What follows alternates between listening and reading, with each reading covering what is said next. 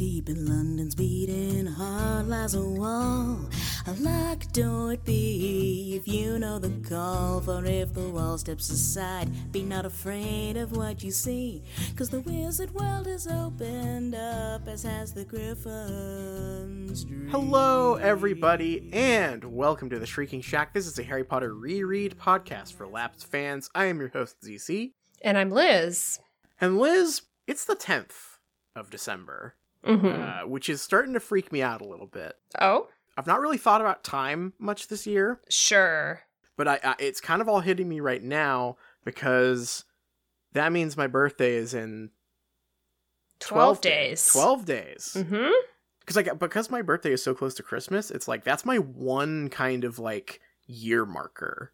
Sure. You know? Like, I feel like, maybe this is, because I wouldn't know since my birthday and Christmas are so close, but, like, I imagine that, like, those are, like, the two, when you're a kid, those are, like, your two, like, markers of the year, right? Like, oh, I'm at this point in the year, it's my birthday, it's 7 months or 6 months in or whatever, and then Christmas is like, all right, that's the end of the year.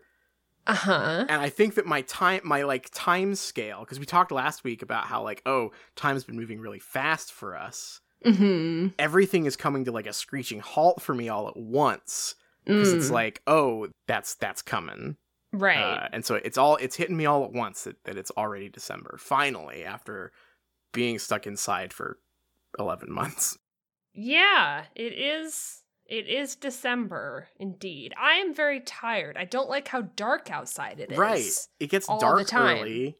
Uh-huh. I think that has never bothered me until this year, I think. Oh, really? Like, yeah, there's just something about knowing that, like, well, I could still go out and do stuff when it's dark. Previously has made me, like, not really think about it that hard. Mm-hmm. But, like, you know, if I'm sitting at my computer doing work or playing a video game and I, like, look outside and it's dark out already and it's only 5 o'clock, I kind of just feel like shit. I don't know. Mm-hmm. I am always very affected by the cosmos, the environs. So it's definitely not new for me, but I'm like, it's really dark and cold right now. Affected by the cosmos. Are you talking about the drink? Because those can hit pretty hard for sure. That's true. But yeah, no, I definitely am, like, noticing that it is dark at, like, 4:30 and just going, like, ugh. Yeah. It might be dark out by the time we finish the podcast. Mm-hmm. That's how fucked up it is right now. It is. Real bad stuff. How you holding up? How is this final month? How's the last week treating you? All good. Just a little bit on the sleepy side, but I can speak better. I know last week I talked about how I had the canker sore from hell. I am cured. I can open my mouth, like, all the way on all sides. I'm not talking out of one side. So improved for sure. Excellent. That's good. I remember one time I sent myself to hell when I had, like, a canker sore. Yeah. Because I, like, opened my mouth real wide to, like, try and take a look and see how bad it was or whatever. Yeah. And also gave myself lockjaw doing that. Uh-oh. And so that was just like, why am I on this earth? What is what is my purpose? Why am I here? Am I just here to suffer? Yeah. You're making my mouth hurt this bad. Yeah. Well, I've never had a canker sore as bad as I had last week, so much so that I did go to the doctor for it because I was concerned that there was something else wrong. And there wasn't, so that's all good. But they did give me that mouthwash that they like, it's the same stuff they give to you at the dentist, where you just, like, lose the feeling of your mouth. Like, it's like, I don't even know if my tongue is in my mouth anymore. Oh, wow. I know. I've tried that. That sounds like it could be kind of refreshing. It was definitely fun. It was like, you know, an altered mouth state. Did you feel, like, clean? Did it feel, like, noticeable? Like, damn, my mouth's clean after that. No, it's just, in fact, the stuff tastes pretty gross, except you lose the taste immediately. But it isn't. It's literal mouth void. Like, you can't feel anything. You just can't feel the mouth at all. Correct. Okay. Because I'm like, I'm really I've talked on here before about how, like, you asked me recently, like, are you a super taster? I did. And that's been sticking in my brain a lot recently. Because I, like, over the past year or so, and, like, this is not a bad habit to get into by any means, but I have become a, like, obsessive toothbrusher. Oh, and, sure. Like, I got, like, a tongue scraper, right? Just, like, I hate waking up in the morning and having, like, the sleep taste in your mouth, you know? Yeah. I just hate that so much. It makes me feel like a horrible, like, ogre, right? Sure. And I've been chasing just, like, getting rid of that horrible, like, morning mouth feeling, or, like, even, like, you know, after dinner mouth feeling. And my ears perked up when you said there's this mouth blaster mouthwash. Yeah. But it's not, it sounds like it's not that. Well, but you wouldn't taste any. I mean, it is the void. It is void. Perfect oblivion. But do I have a tongue? Do I have teeth? Do I have gums? You just don't know. It's like you will bite your tongue because you can't feel it. I see. Okay. Yeah. So it's like an anesthetic almost. It definitely it's not is, it's not you don't feel cleansed, you just feel nothing. I mean, I guess that depends, right? It's a philosophical question. The void can be cleansing. The cleansing of the void of complete really oblivion. Yeah. Oblivion is a form of cleansing. So really, it's totally kind of up to you. I don't think that would work for me.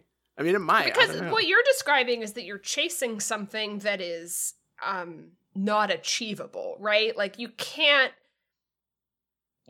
just like destroy every funky morning taste. Yeah. But you can destroy all feeling in your mouth to create the perfect void. Oh God.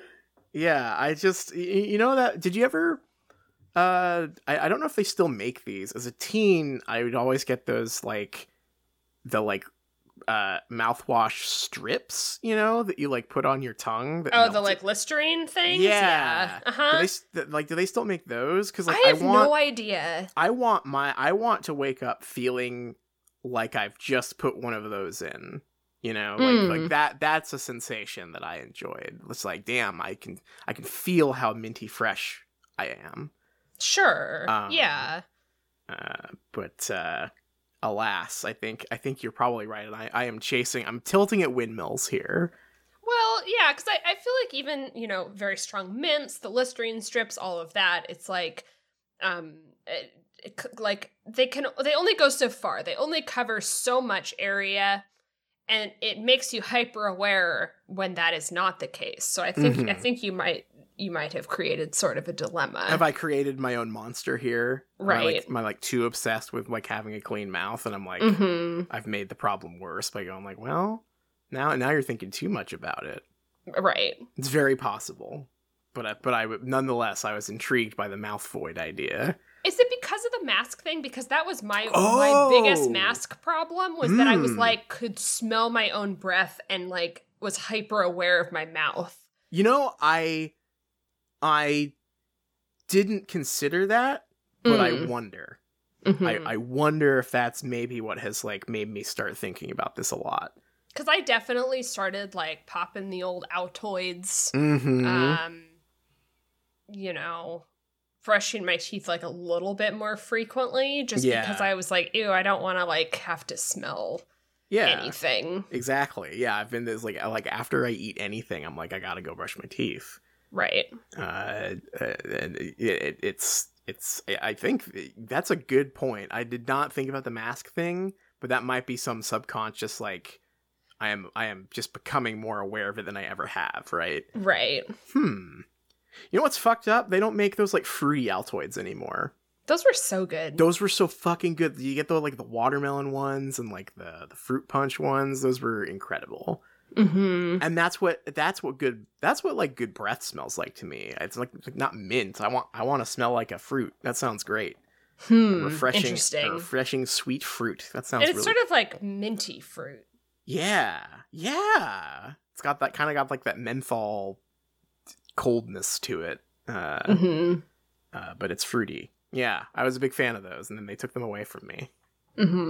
Anyway, that was a real big diversion. I'm sorry to everyone for making you listen to us talk about our mouths for a little while. They're like, we're here for Harry Potter. We're here. We love Harry Potter. When are they going to talk about Harry Potter?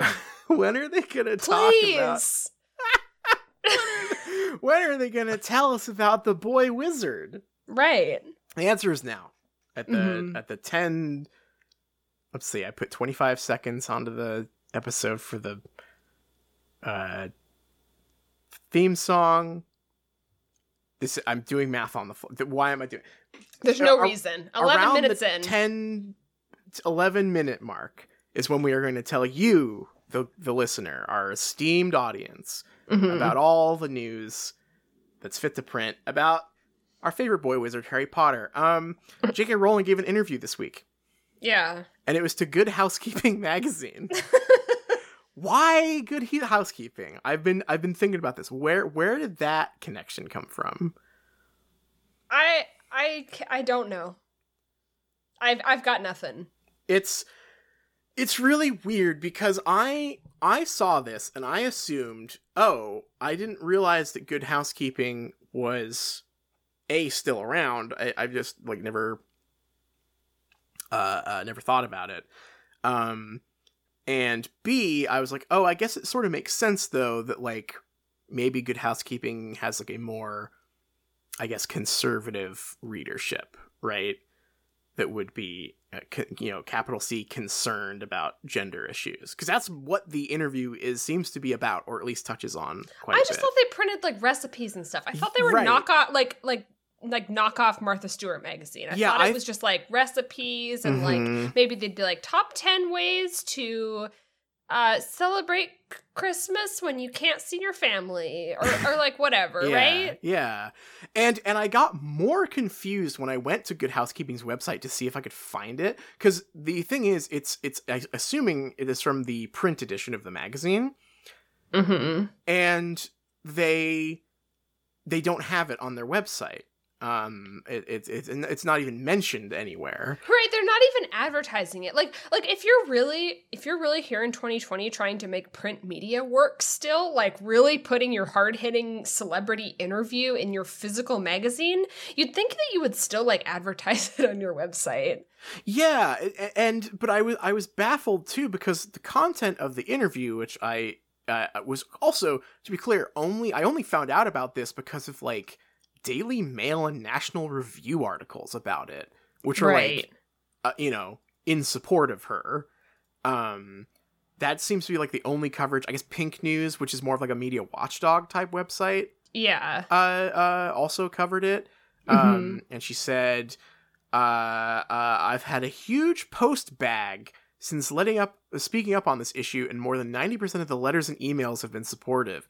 My correspondents have included medical staff, social workers, prison workers, workers in women's refuges, and members of the LGBT community, including trans people. Many are afraid to speak up because they fear for their jobs and even their safety. This climate of fear serves nobody, least of all trans people. I believe everybody should be free to live a life that is authentic to them, and that they should be safe to do so. I also believe that we need a more nuanced conversation around women's rights and around the huge increase in numbers of girls and young women who are seeking to transition.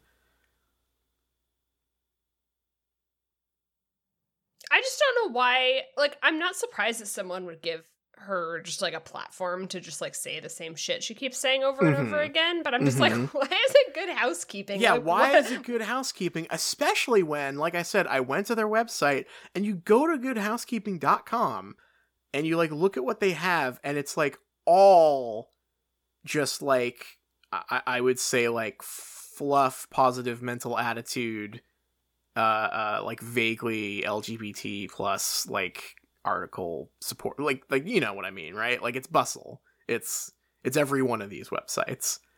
Yeah, it's more ad than anything else. Yeah, it's trying to sell stuff to people who are more liberal.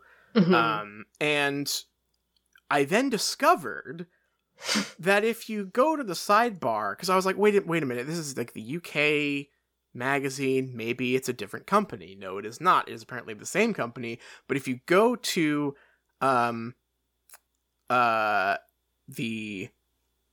sidebar of the website and scroll all the way down, they have a little bar that is right above a big button that says "Do not sell my personal information," which I guess I have to press to make sure they don't, and they will otherwise. But right above that, there's a switch that you can change to UK.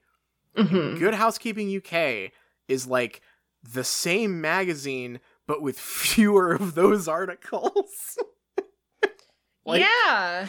So, I mean, if that's not like an indictment of how like media companies work, I don't know what is. But it's also on there, they still do not have anything about J.K. Rowling. It is just, instead of like a list of like, here's the most inclusive films of 2020, they've replaced that with like, here's the softest towel of December or whatever. How to have an ethical Christmas. But no J.K. Rowling stuff. What's an ethical Christmas? The most ethical Christmas. I'm assuming they're like, don't go to a restaurant, idiot. Which is, fine by me, but I just think ethical is a weird, ethical, weird word yes, to use there is there. no ethical Christmas under capitalism or whatever. Anyway, yeah, it's like completely missing. And so if anyone, we have a lot of UK listeners. If any of you have like, I don't know, if you could pop on down to the newsagents, perhaps, and let us know what the full article is, or at least take a picture of it or something, that would be fantastic, because wait, I can't find it. I can only find quotes from... It also just seems to be the same quote. Like, I'm picturing like a half a page, like little blurb, and it's just this quote of her talking about this cartoon mailbag that she received. Yeah, which is very funny. I love this idea that like, because this is like an old timey lie that you would tell in the time where like letters were how people communicated. Mm-hmm. Like if you were like some 1800s guy and you were a controversial figure because you wanted to open a new like orphanage / coal mine, right? And you were like, well, you see, I've actually received tons of letters that are in support of my coal mine idea. And like no one could really say anything, because it's like, well, I guess he's got the letters. That do be how people express their opinion here in the 1800s. But like, if you're J.K. Rowling, like you could go to her Twitter and see what the messages she gets are, and they're not in support, really. I mean, they're very confused. But they're yelling at her. There's definitely some people on TERF Twitter that are a big fan of hers. But like, this claim that I'm getting so many letters and they're just out of frame, and 90% of them are actually from trans people who agree that they should be oppressed by me, is a very funny lie. If she is receiving letters, they are all from Johnny Depp stans asking her to explain herself with a URL to a YouTube video that they made. And they all contain a white powder. Right. Yeah, the Johnny Depp stuff has gotten out of control. I'm glad you mentioned that, because that is our segue into our next news story, which is that the Hollywood Reporter has released a big kind of expose on like the fallout of Johnny Depp being fired from Crimes of Grindelwald, and the kind of aftermath of this big case. It's very interesting. I would say that if you are like interested in this story at all, this is one of the like most interesting pieces on it that I've read so far. It goes into a lot of what I was talking about last week about how like so much of this was an unforced error on Johnny Depp's part in terms of like suing the Sun, right? Of just like, yeah, like how the legal battle became like the big part of, or the big deal in this discourse. But there's a particular tidbit in here that was I think that we had sort of gotten some like bits and pieces of, that I have not seen written about this concisely, about his time on the second Fantastic Beasts movie, and his appearance at Comic-Con that we've sort of clowned on a bunch. Oh, yeah. The fact that 20th Century Fox and Warner Brothers continued to work with Depp on Murder on the Orient Express and a Fantastic Beasts sequel, respectively, in the wake of Heard's allegations became public in May 2016, raised eyebrows around Hollywood. The Warner's case was particularly baffling. At Comic-Con 2018, the studio brought Depp on stage in costume as the eponymous villain at the end of the Crimes of Grindelwald segment. The fans weren't the only ones surprised. Sources say Amber Heard, who also appeared on stage as part of Warner's presentation on the same day for Aquaman, was blindsided. Despite Heard having once filed a restraining order against Depp, marketing chief Blair Rich approved Depp's inclusion, say sources. Backstage, tensions erupted between Depp and Rich, according to eyewitnesses, and Rich later complained to colleagues that Depp spoke to her in a menacing manner. Wow. Nevertheless, Warner's, then headed up by CEO Kevin Tsujihara, brought Depp back for a third outing in a move approved by creator J.K. Rowling and gave him a pay-or-play contract that did not contain a morality clause. As a result, the studio was stuck paying his entire $16 million payday for the film, even after firing him in the wake of the UK verdict. He had only shot one scene. What a mess. What a fucking mess. So we knew about the, obviously about, like, Amber Heard being there the same day for the same like, presentation. Right. But this thing about the marketing chief approving this appearance and then complaining that Johnny Depp got in her face about it is new, I think. And that is, that is enlightening. Just no reason. No reason for any of this. Yeah. There's a lot in here. There's some more stuff about, like, specific, I mean, the earpiece comes up in this, the infamous Johnny Depp dialogue earpiece. I forgot about that. Some other lawsuits that have come to light of, like, extras and grips workers on films suing Johnny Depp because he punched them while they were filming or something. My favorite part of this whole article is the opening paragraph, which mentions something that was kind of going around that I had forgotten about, which was that right after he got fired from Fantastic Beasts 3, he released that apology iPhone notes thing that was like, I will be receiving an award at an indie film festival or whatever.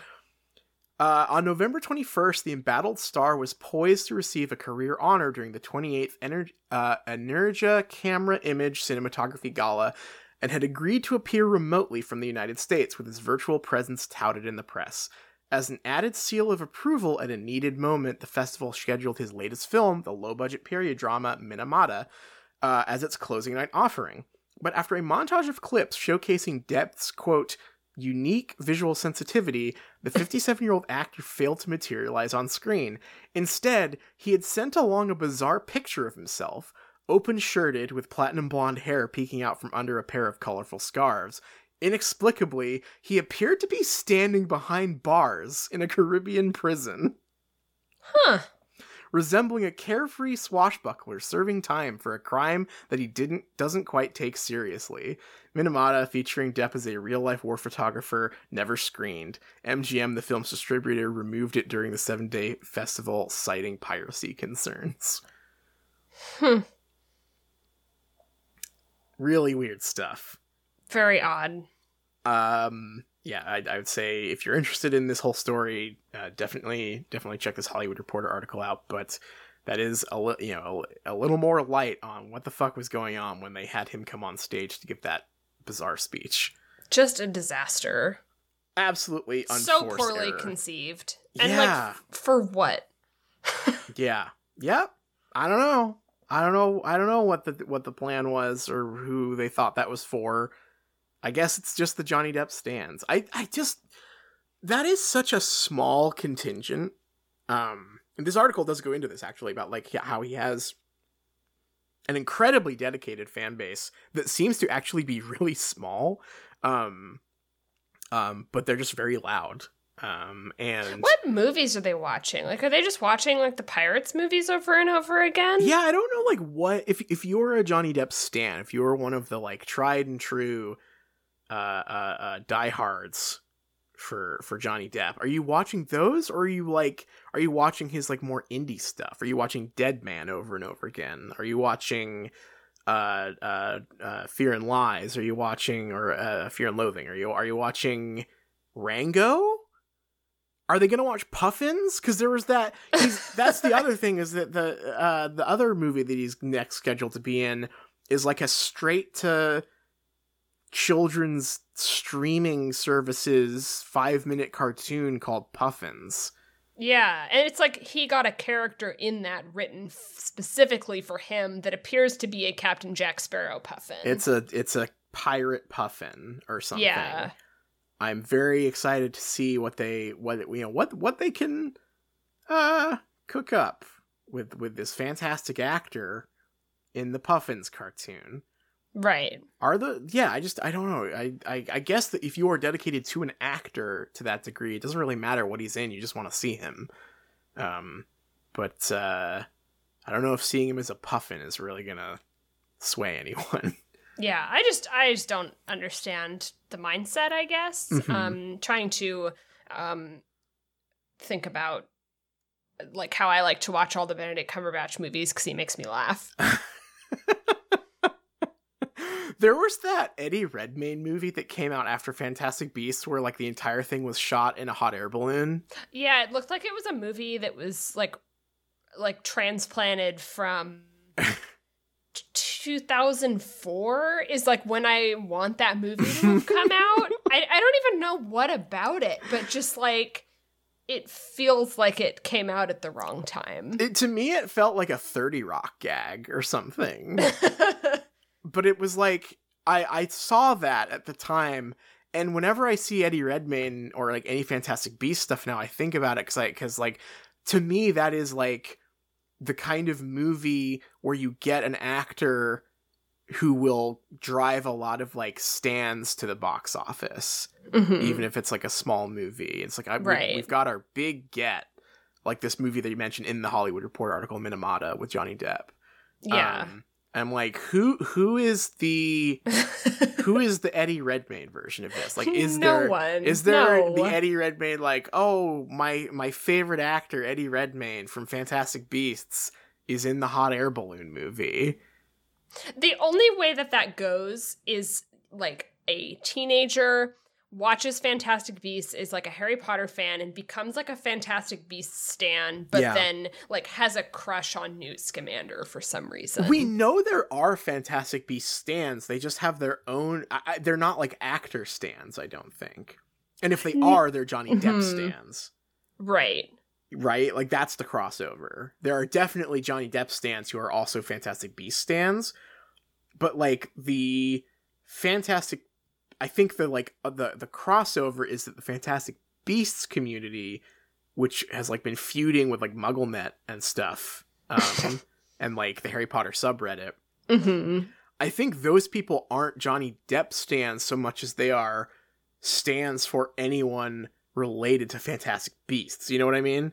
It's like new Wizarding World stans. Yes, yeah, it's like a new breed of Wizarding World, a new fork of Wizarding World fandom that is just because, for the new movies. Like honestly, Harry Potter fans as a whole don't necessarily like Fantastic Beasts, and like typically on the main Harry Potter subreddit when Crimes of Grindelwald comes up, most of the comments from Harry Potter fans that hang out on the subreddit are like, yeah, that movie wasn't very good. Because it's not what they want. The lore. Right. Yeah, they want the Marauders TV show, or they want like HBO to make a season out of every book and for it to be very dark, right? Like, yeah, so like the Fantastic Beasts fans feel like a completely separate, like extracted community. Yes, yeah. It's bizarre. Yeah, and so there's this weird daisy chain of like Harry Potter fans to Fantastic Beasts stans, and then the Fantastic Beasts stans and the Johnny Depp stans sort of have this uneasy alliance, I think. But like as far as like people being loud about Harry Potter online, it's them. Yeah. And that is a weird state, I guess, for that group to be in. Speaking of J.K. Rowling emerging from her like cave, she tweeted finally. Yeah. And it is about how good of a leader you are if you're one of the guys who says, hit me up with the coronavirus injection. Yeah. It's like a quote tweet of that other, like the Bill Clinton and George W. Bush and Obama getting the vaccine. And it's like, wow, what good leaders. What great guys those are. Actually, it's even funnier because it is not the picture of them like getting together to talk about that from recently. It's a video from like 2008 because H.W. Bush is there. Oh, is he? Yeah, it's like H.W. Bush, Obama, G.W., Bill Clinton, and Jimmy Carter, it looks like. So it's an ancient video that they've got. Just a here. Group of stand-up guys. Just some good people. Like when you think about the good people, those are the guys you think of. Those are them. A rogues gallery of great presidents. But she said, all of the great leaders have one characteristic in common. It was the willingness to confront unequivocally the major anxiety of their people in their time. This, and not much else, is the essence of leadership. John Kenneth Galbraith. First of all, very interesting quote for the book we are reading. I think that anything that we have said about these books being about great man theory is encapsulated in this tweet, for sure. But what do you make of John Kenneth Galbraith as the quote originator here? Yeah, I'm assuming that there are like a million versions of this tweet. Yeah. I'm assuming every blue check on the platform made this tweet, right? Well, John Kenneth Galbraith is like the blue check. You look at that guy's career, and that guy was a blue check before blue checks existed. Right. So it's an interesting choice, isn't it? It's an interesting choice, but I'm like in conspiracy mode about it. Yeah. Because she is surely seen, and in fact, I think she already like kind of like hinted at like the whole, she named him after a conversion therapy guy conspiracy theory, right? And I don't know if I think that is truly what she did, right? But like, it's weird that it's weird. I don't know. I look at this and I'm like, is this supposed to be like a shot across is this like a meant to dredge that up? Is she saying like, look, I was named after this guy, or is it entirely a coincidence? I find it very difficult to believe it was not selected, at least somewhat, with some intent, you know? Yeah, I'm my best guess is that she's like, look, people are named this. Yeah. Right? Yeah. The whole thing, when I originally encountered the conspiracy, I know I've said this before on the show, I was like, no way, this is just a coincidence. Like, I think she's horrible, and very bad and like materially hurting people, but I do not think that she named herself after the conversion therapy guy. But then her explanation made me like way more suspicious than I was to begin with. I was like, wait a second. Her defense against it was like even more ridiculous. Or right. Yeah, I can't remember off the top of my head, but I remember when that happened and being like, well, I don't know if I believe the first thing, but also I definitely don't believe what she's saying here. So I don't know. That's a very weird whole thing, I guess. But I guess I'm glad that she has emerged to give an interview to Good Housekeeping and to remind us all of what the Harry Potter books are really about, which is Winston Churchill. Yes. Anyway, that is our news. How about we get into our chapter for this week? Yeah, let's do it. It's another short one this week. Yeah. Short-ish. I don't know if it really was in like word count, but it felt very short to me. This is chapter 28. It's called The Missing Mirror. As we remember from last week, they are charging directly into danger. Harry was not allowing Hermione to create any sort of plan or delay. They needed to get to Hogwarts right away, so they basically put the cloak on them and then apparated to Hogwarts, or rather to Hogsmeade, where as they arrive, it triggers an alarm that goes off and basically summons a bunch of Death Eaters right away, and definitely more than they could ever fight off. The Death Eaters immediately try to, like, Accio the cloak, and it doesn't work. And what happens is there's sort of, like, a weird semi-like chase scene where Harry, Ron, and Hermione are, like, sort of dodging through, like, the back alleys and stuff, and around the buildings in Hogsmeade to just try to put distance between them and the Death Eaters that are tracking them. The Death Eaters get a bright idea, which is to summon some Dementors, because the Dementors will flush them out. Obviously don't need to see them if they're invisible or what have you, and Harry will be forced to do a Patronus to send them away, and they'll be able to track him that way. They do try to disapparate away. It doesn't work. The Death Eaters have put, like, an or rather, like, maybe when the alarm went off, there's a spell that makes it so you can't disapparate out of Hogsmeade again. Harry does end up having his hand forced and does have to cast a Patronus that chases all the Dementors away. And of course the Death Eaters are like, that's the stag, that's him. And right when they're about to catch him, somebody from one of the buildings, I don't really know when it's revealed, but it's the Hog's Head, like, pulls Harry. He's like, Harry Potter, come inside, and hides Harry, Ron, and Hermione. The man who did that stands at the door and basically tricks the Death Eaters and says that the Patronus they saw was his, and he cast his Patronus. It's a goat, and was saying that he set off the alarm by letting his cat out, and yells at them, and we get a little bit of information that I guess, like, because it's, like, the seedy bar, the Death Eaters, like, hang out there, so he's like, I'm not gonna let you do your, like, side business in my bar, leave me alone, blah, blah, blah. So that works, and they eventually leave. And Harry looks around where they are. He sees that the man who helped them has bright blue eyes, and he's got a mirror on his mantle, and also there's a portrait of a young girl above the mantle. And he's like, "You're Aberforth, aren't you? You're the one who was the eyeball in the mirror. You sent Dobby. Dobby's dead." And it's all confirmed. It's Aberforth Dumbledore. Who immediately basically tries to get them to leave. He's like, okay, now that you're safe, you have to go into hiding, leave the country. This is stupid. What are you doing here? And they explain that they have to go to Hogwarts. And he says, absolutely not. That's not going to happen. It's stupid. And basically we get the idea that he has this sort of built up resentment about Dumbledore, and thinks that he used people. Like, of course you guys have a job from Dumbledore. Everyone that Dumbledore tries to help ends up dead. You need to get out of here. The order's finished. Voldemort's won. Enough. Hermione cuts in to be like, is that your sister, Ariana? And then we get the story about Ariana. In very basic summary, Ariana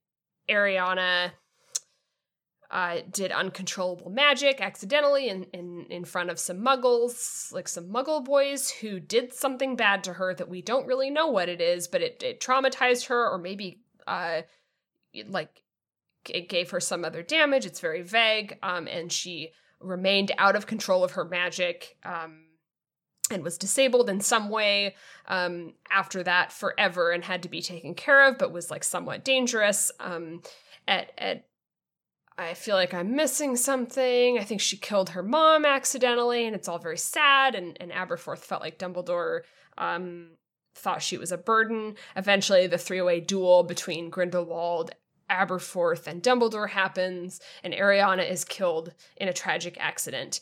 And Dumbledore never cared and was just happy to be gone with this burden. Harry's like, no, actually, his dying words was that he was sad that she died.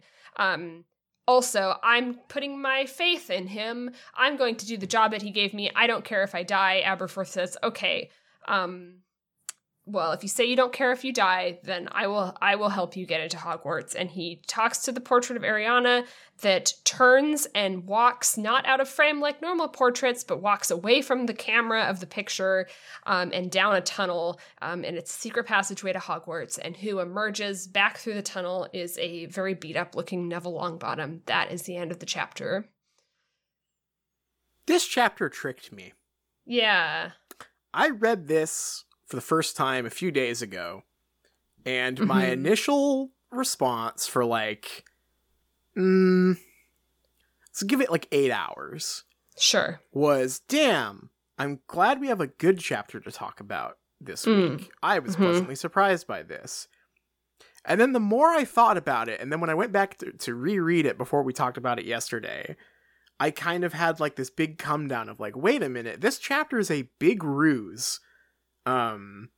Because it is touching on some of the most interesting themes of Harry Potter. Mm-hmm. But, number one, obviously, Harry Potter is the savior and is right in this chapter, and a chapter that I otherwise appreciated for being one where the protagonist had someone disagree with him for once. Mm-hmm. But also, there is like a core question in this chapter that is very interesting, which is that like, did Dumbledore actually care about you? Yeah. And that is such an interesting raw question for the book to ask that it deftly plays a little game of 3-card Monty with. Mm-hmm. And then answers a completely different question, which is, I need to get to Hogwarts. Yeah. It's a trick. This whole chapter is a big lie. I think that there is some interesting stuff in here. Yeah, definitely. It's certainly the most interesting that a chapter has been for a long time in this book. And it does play with some of the interesting stuff in here. Mm-hmm. Or it approaches that. I wish it could. Yeah. I wish it could take it further. Yes. I wish it was more interested in what it was trying to say. Yes. Because I'm not really sure what that is. Right. It kind of, yeah, I think it is sort of playing a shell game with us. It definitely feels that way. Because I mean, this is skipping ahead and kind of just speaking of the chapter in sort of like broad terms, but like this is a chapter where Harry faces his most, I would say, like, challenging test of faith, right? Mm-hmm. And the tester, the obstacle here is Aberforth. Mm-hmm. And Aberforth's story and the things he has to say about Dumbledore are like correct. And I don't mean correct in terms of like I agree with them, but I mean correct in the sense that like they are the right things from the perspective of storytelling to have a character bring up to our protagonist to have the story be about, right? Like it is identified. It is this is the chapter where a lot of the things that we have observed about Dumbledore as a character, a lot of the things we've wished Dumbledore could have been as a character are being directly addressed by the story finally. Mm-hmm. And that is very satisfying to read, and it did trick me, right? But like, even though I don't think it answers the questions interestingly, I am still thrilled that they got brought up somehow. That being said, it all falls apart when you realize that Aberforth was more or less invented not just for this scene, but invented for this tragedy that this book is about. And so this is not a character having a conversation with Harry. This is a like personification of questions people have had about the series and about Dumbledore having this very perfunctory conversation with Harry and then moving on. Right. This is a character who was invented to have a conversation with the audience. Yeah, but it doesn't really answer the questions that the audience is having in any way that feels satisfying. No, it can't. I mean, because it can't, because that's not what this series is about, right? Like that is the ultimate. I mean, like, honestly, in a fairly interesting way, it still arrives at a very interesting answer of what J.K. Rowling wants this book to be about, and what J.K. Rowling thinks Harry Potter is about, and what J.K. Rowling's worldview is, right? Like, it's close, but it's missing the part where, like, it's a compelling story built around that idea, right? We've talked about this a lot before, but, like, there are plenty of stories that are, like, not stories that share our worldview that are still fantastic stories, right? That feel crafted to be about said worldview. Yeah. Narnia is the easy go-to, right?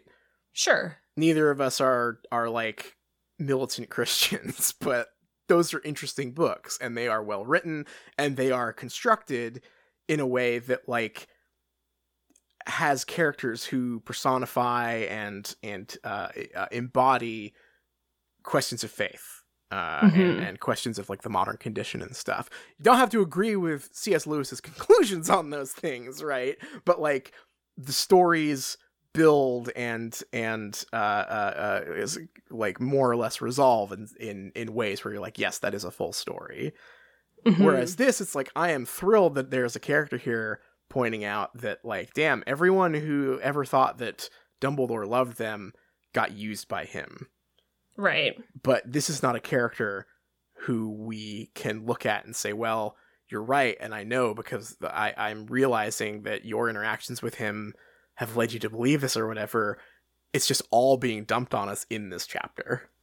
I'm not... The book does not do a good enough job, I don't think. And this is, like, a hard thing to really nail down because it really is just a feeling. But it doesn't...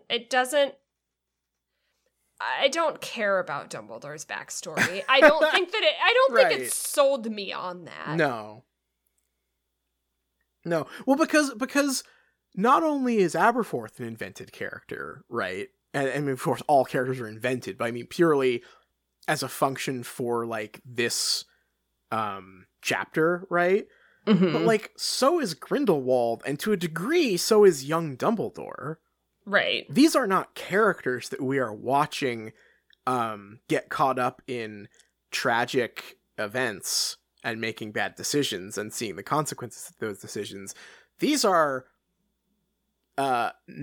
two characters who might as well not exist in the story, which are Grindelwald and Ariana. They are functions. They are... objects in this story. Aberforth, who, you know, is a character, walking, talking character who gets some dialogue, but is also mostly there as an obstacle for Harry, and as a Deus Ex Machina for solving the Hogsmeade problem, which is very funny. Right. And then Dumbledore, who is a character, but we have only seen him at age 150 or whatever, and not age 20 or whatever he was when this story takes place.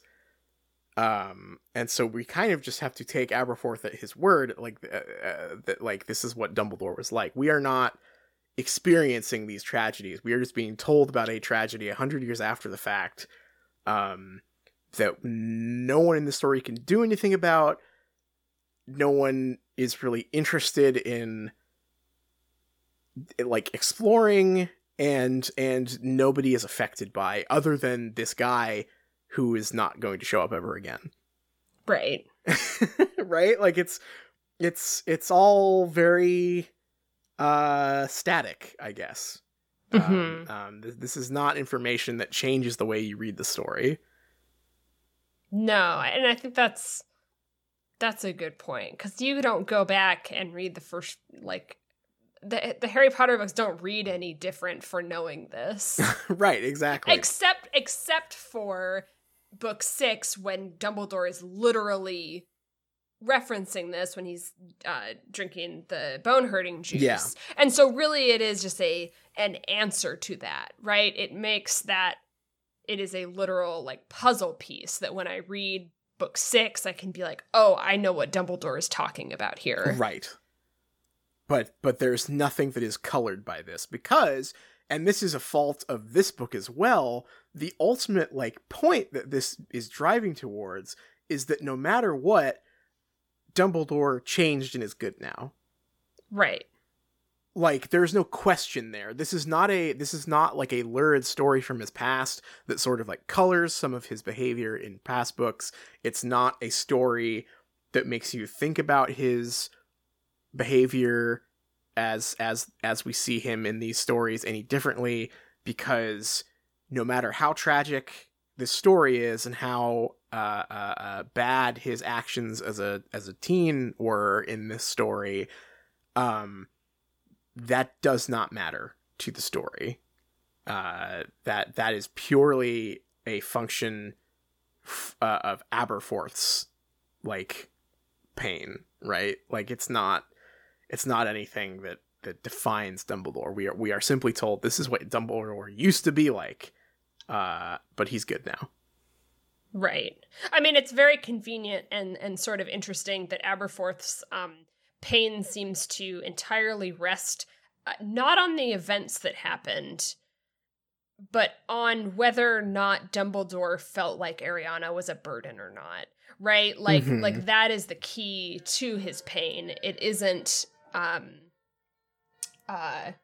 sorry, my doorbell is going off and it's very loud. No problem. That's a nice door. I like that. Oh, I know. Isn't it insane? That's like a whole song. It is a whole song. You got a door like choir there. Very cool. I do. It's very beautiful. The key to Aberforth's pain is not that he's like upset about Dumbledore, like, and the things that he did, but he's just like, oh, he was sad about it? That's good. Yeah. Let's zoom back a little bit, and we'll get to like the specifics, because the actual argument that him and Harry have is very funny. The way that it resolves. Let's go back to the beginning here and kind of walk through in closer detail, bit by bit.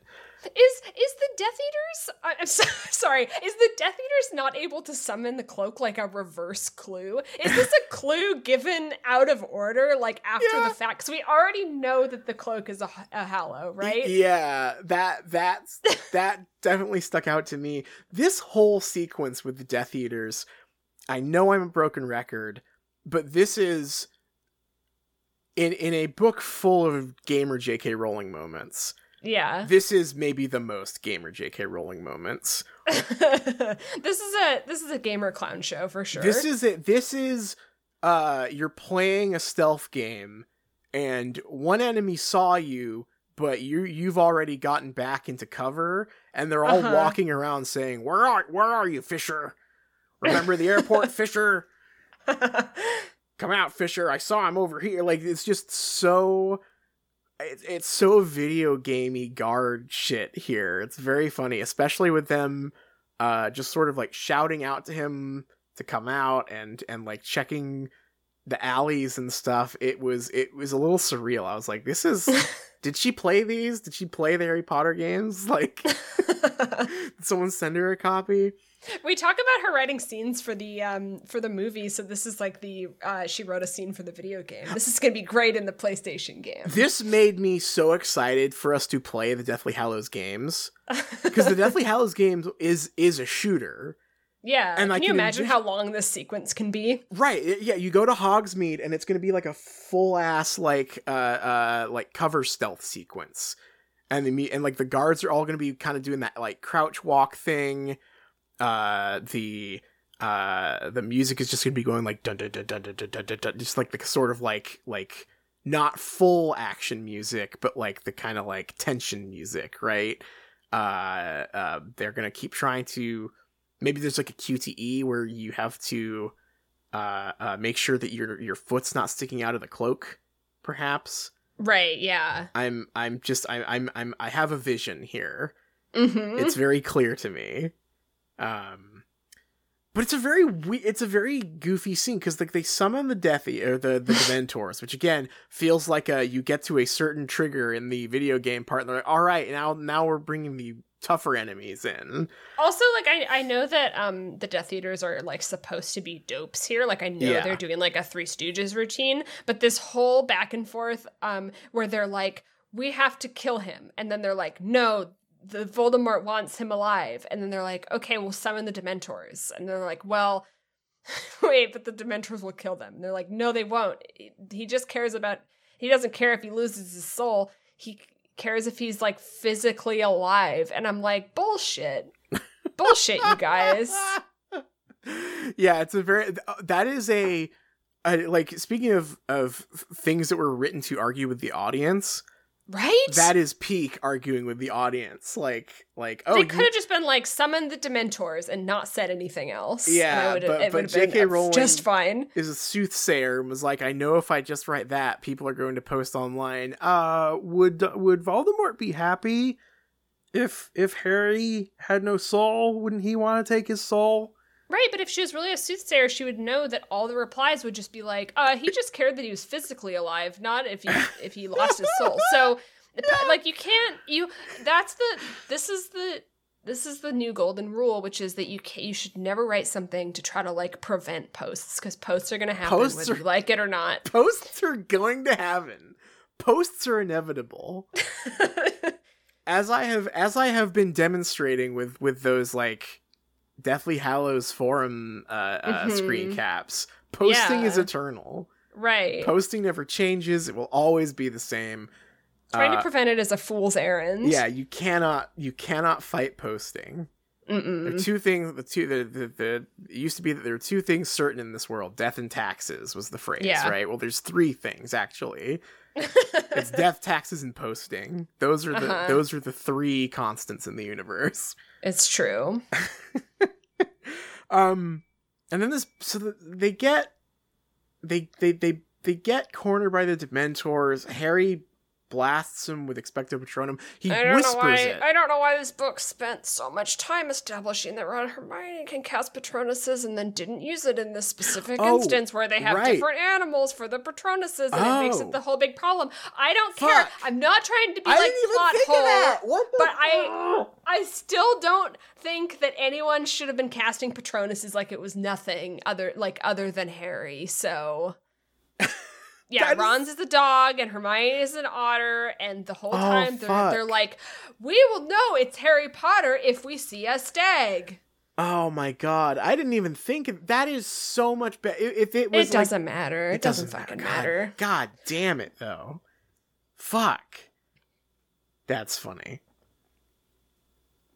He shoots the stag out. The laser stag chases them away. Aberforth pulls him into the bar. And then he has very, very long, again, similar to the conversation about whether or not Voldemort wants him alive or technically alive. Aberforth has a long argument with the audience about whether or not the Death Eaters would recognize the Stag Patronus.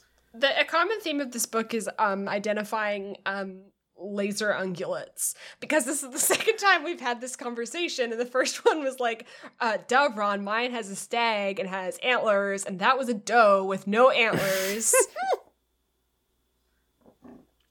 Why does J.K. Rowling view the like this is the folly of trying to combat posting? Because both of these things could be interesting conflicts in a story. Characters arguing about whether or not someone is dead if they don't have a soul would be interesting in a book that is concerned primarily with the nature of the soul. Right. Also, having Harry fire off a Patronus and then realize, oh fuck, they know what my Patronus looks like. I've been made. That would also be some interesting drama in a story that is desperately in need of some fucking drama. Yeah. But instead, the Death Eaters let him know that they would know if it was a stag. He fires it anyway. Then Aberforth saves his life, but then argues with the Death Eaters and convinces them actually it wasn't a stag, it was a goat. They're different animals. And even the Death Eaters are like, well, I thought it was a deer, but I guess it could have been a goat. Why did it have to be 5 million steps more complicated and less dramatic than just having them go, wait, that's Harry's Patronus, it's a stag, and Harry going, oh fuck, oh shit. I mean, there's so much just like basic plotting stuff like that does end up reading like a comedy. Yeah. Yeah, there's a lot in Harry Potter that just kind of feels like a like you said, like a Three Stooges routine. Aberforth convincing 3 Death Eaters that they saw a goat and not a deer over like a long conversation is like kind of, it's pretty funny. Yeah, but like humor is not what I think the primary concern of chapter 27 out of 36 or whatever in your like dramatic conclusion to your fantasy series. Like, yeah, I feel like you could do away with the joke chapter, maybe. Mm-hmm. I don't think it's supposed to be a joke. Yeah. I think it's like... It is funny. I don't know. It is very funny. Yeah. It like you said, there are so many ways this could have been like sensical, logical. Uh-huh. But instead they just chose the most roundabout fucking way to present this idea that Harry's Patronus is a giveaway. And right. I'm sorry, I know they're supposed to be dumb, but a goat and a stag are 2 completely different animals. Yeah. A goat is much smaller, different antlers. In fact, I would not have even bought this at all if it weren't for the fact that the enhanced quote-unquote edition that I am reading contains an illustration of the goat Patronus. And it is like... I mean, a goat is a goat, and a stag is a stag. Different animals, for sure. But the goat that they have chosen, I would say this is a selective interpretation of goat Patronus. Okay. Because when you think goat, and you think specifically of like Aberforth and like England and stuff, right? When you think of like a goat, you're thinking like a billy goat, right? Yeah, I think basic goat. I mean, I have to picture it with big horns because. So honestly, right. But yes, sure. Yeah, but whatever. That's the thing, right? Is like the illustration they have chosen is like a mountain goat with big horns, like a big horn goat. Sure. Which I think is a stretch. Because the whole thing with Aberforth was that he like had like a goat farm. Yeah, he's got like pet goats. Yeah, I don't think he's got a fucking mountain goat in his life. No, he has like the goats that like people post like cute videos of online while they jump on each other. Yeah, they jump on each other or like kick off of walls. They say stuff. Ah. They like, eat your sweater kind of goats. Yeah. Very cute. Not mountain goats with huge big horns, right? Like right. Not but I feel like this enhanced edition illustration is maybe perhaps designed to again diffuse that exact post. To be plausible that you could mix up a stag and a goat. Like no, this is definitely a huge goat, the big kind that they have on mountains. To be fair, I do think that it is written in a way that they are doing a Three Stooges routine, which is a questionable choice, but it is like what they're doing, and Aberforth is definitely like intimidating them and basically making the Death Eater in question question what he saw. I think that's reasonable. Yeah. If he just like got a glimpse or whatever, it'd be like, oh, did I really see a stag? Or maybe it was something else. But it is like the thing is like, how did it get to this, right? Like this didn't have to be like this. Aberforth is fun in this scene. I will say that. Like, oh, sure. Yeah. I like him. I kind of picture him. I don't even think it's ever really given a physical description other than like he has blue eyes like Dumbledore. Mm-hmm. But I've always just pictured him as like Coltaran Dumbledore, if that makes sense. just Dumbledore, but with like cool big belly Dumbledore. Sure. Big fella Dumbledore. I picture him, and it's not even fair because there's no reason. But I picture him being like how in the movie they accidentally made Xenophilius look like hippie Lucius Malfoy. Yes, I just picture like that, but for Dumbledore. Hippie Dumbledore? Or is he like biker Dumbledore? What's his I guess wardrobe? I'm just picturing him in the same outfit as Xenophilius. Like he's just like, oh, okay. He's wearing, I don't know. He's I wearing don't know. like It makes no sense. Okay. No, he's not really valid. described. He's not. He has blue eyes. It's basically the description we get. I can't tell if I'm supposed to picture him as like identical to Dumbledore, but just a different guy. I don't know. See, it's confusing because he has. If you go back and read the other books where he appears, which I think starts with Order of the Phoenix, maybe earlier, but he's always very vaguely just referred to as the Hogshead bartender. Right. And it's never... Right, so he can't be, like, identical to Dumbledore, right? That's because the thing. Otherwise it would be like, hey... And if he was, it would be such a cop-out, right? Because it would be, like, again, here's my argument with J.K. Rowling. How would Harry not notice a guy who looks like Dumbledore? Who he adores and treats as, like, a godfather, right? Like, it would be silly. So I guess that's why in my head I've always been like, he's not identical to Dumbledore, and so then I think what would he look like then? I just think, what if Dumbledore was like a big biker guy or something, or like I love that. Yeah, just big boy season Dumbledore. That's Aberforth to me. I'm looking for like any more description. I guess it says that he has long, stringy, wire gray hair and beard. He wore spectacles. Yeah. Blue eyes. That's Dumbledore. That's Dumbledore. That's Albus, our boy Albus. Why? So there's no description of him, but he does do the anime glasses flash 3 times in this chapter. He sure. What's up with that? He sure does. Where did J.K. Rowling pick that one up? That's a weird one. That's a very specific one. That's his glasses just fill with white when he is particularly pensive in this. Has J.K. Rowling seen Neon Genesis Evangelion? Perhaps. That is my question. That is my post. That is my question to the world. Has she seen that? Or had she seen something else that does the lens flash thing? Because that struck out to me. It's very, very funny. This is the part that really gets me, and it's at the moment where the turn happens, right? Like Harry and they're kind of like exchanging pleasantries and all this stuff, figuring out who he is. And Harry finally is like, Dumbledore wanted me to do this thing, and it's the turn. It's Aberforth like getting ready to test him, and it says the firelight made the grimy lenses of Aberforth's glasses momentarily opaque. A bright flat white, and Harry remembered the blind eyes of the giant spider Aragog. I think that's a very interesting line. Yeah, it's very threatening. Or Harry feels very threatened here, perhaps.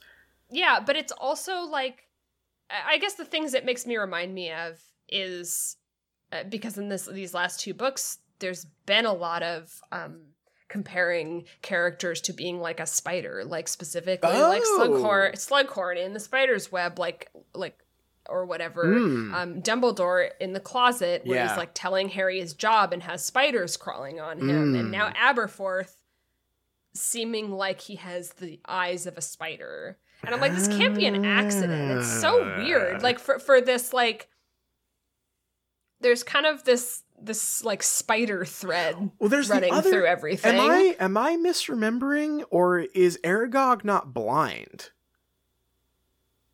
Yeah, he's not. Is he not blind? No. Aragog's not blind? Okay. He's just saying that the glasses looked like big blind spider eyes when they flashed white. Okay, because I was thinking like Aragog. Maybe Aragog's blind. Because I was wondering if that was the connection. Was it like? I guess he was like, I'm very old. Yeah, I'm double checking. And my children have to bring me my food or something. Right. Aragog Aragog. Yes, Aragog sometime later became blind. Why do we know that? Because of the funeral? I guess eye color. Black and gray, milky white, blind. The two Acromantulas started a large colony. Sometime later, Aragog became blind. In the films, Aragog is not blind like he is in the books, and the eyes are not white. Okay, so that's where the confusion was coming from. But yeah, no, he's blind, and so I wonder if the thing, if this is like Harry being like, oh, this fellow is blind to the truth of how cool his brother was. I don't know.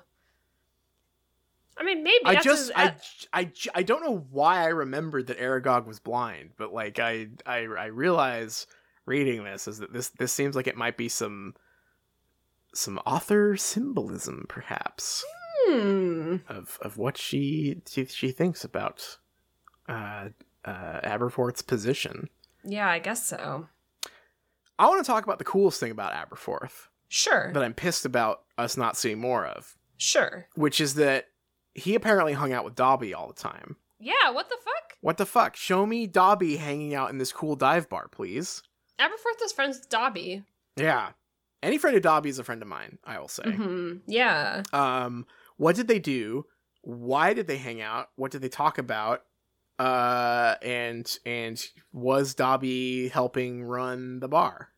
I don't think so. I think Dobby, after a hard week's work, would come to the bar after work, like before the weekend. Okay, yeah, because the thing that Aberforth says is that he liked that elf, right? Like yeah. So that to me says that maybe they had some sort of rapport. I think that Dobby would go to the bar after his work week, and he would like sit at the bar and like chat with Aberforth. Yeah, you think he was like a regular who was like who was kind of telling Aberforth all about his week at the castle. Right. Yeah, and he's like a house elf, so you can like kind of get tipsy off of like one butterbeer. I love this picture. This is really blessed. I am so taken with this idea of Dobby hanging out with like rougher Dumbledore. I want to know what Dobby's like when he's in mixed company. You know? Right. This is why Dobby shouldn't have died. I mean, other than it being like horrible, is that it's for no reason, and like we talked about, his story was over. And the only time we should have seen him is like in surprising places. Yeah. Yeah. Oh, if he was here, that would be so... Just like living his life. It would be incredible if like Harry just like instinctively asked Dobby for something, and Dobby was just like at the bar with Aberforth. He's like, Dobby is sorry, Harry Potter, but it's the fucking weekend. I'm chilling. I love that. I want to see Dobby in a new environment. I want to see him in this dive bar. Mm-hmm. And it's disappointing that Harry like reports Dobby's death so dispassionately, and Aberforth is like, oh well, moving on.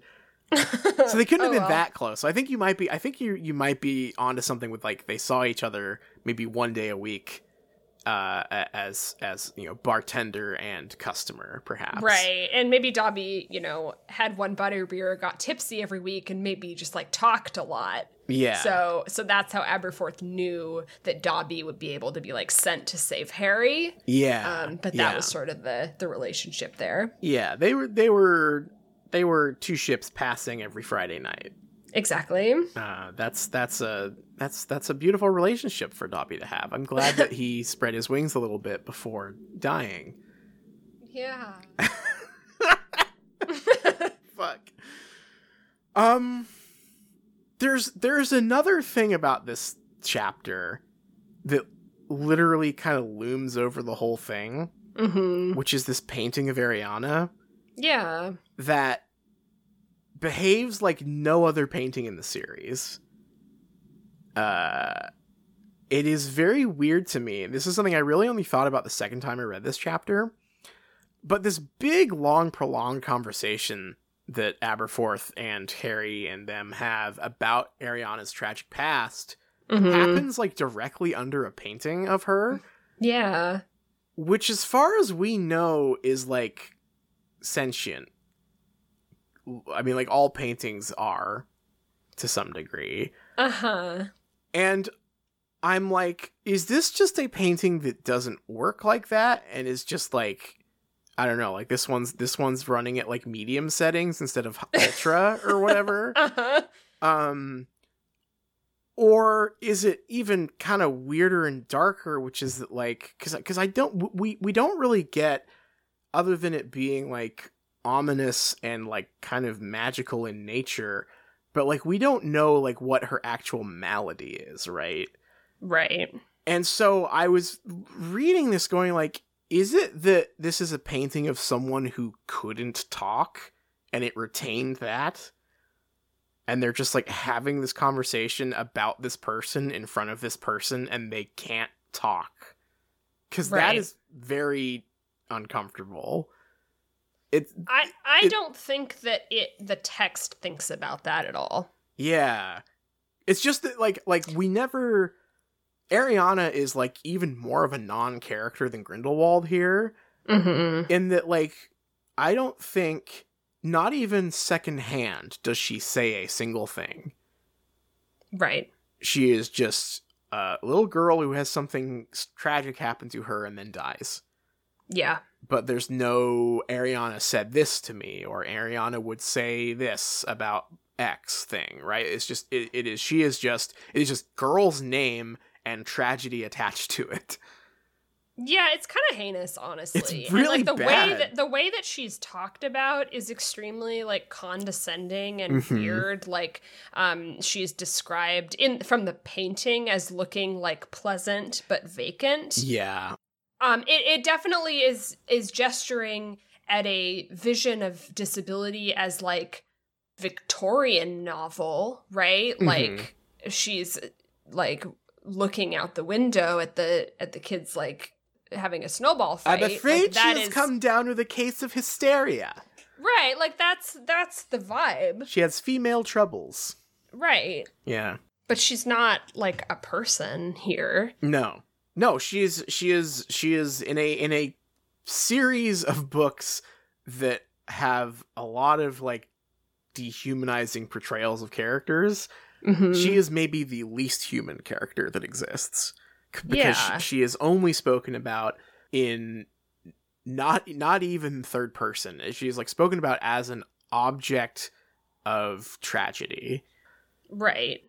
I mean, but it is also so deliberately vague. I am not sure, like what I'm supposed to take from it, to be honest. Yeah, especially, but there's something kind of darkly funny about how this chapter opens with like several things that feel like arguments with the audience to prevent posting, and then Ariana's story is like a posting generator. Like there's a was Ariana sexually assaulted post like every week on the subreddit, right? Like there's there is a I would say leering ambiguity to it here. Right. And it doesn't feel it doesn't feel like it's being ambiguous out of taste, right?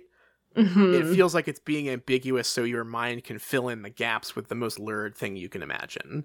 Yeah. Because, again, she's not a character. This is not a character experiencing a tragedy that we are then sitting with and exploring that character and their reaction to it.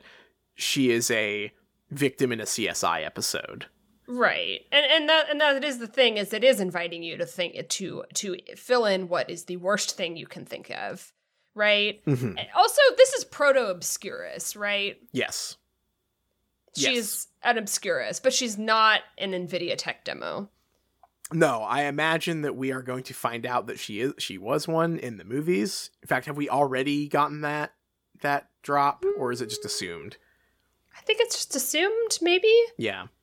And like what's frustrating about this is that the story that we are told in this sequence, again, like it tricked me the first time, because I think Aberforth is a interestingly presented character. He's I mean, he's at least immediately very charming, right? Right. In the way that J.K. Rowling is good at writing very immediately charming characters. Mm-hmm.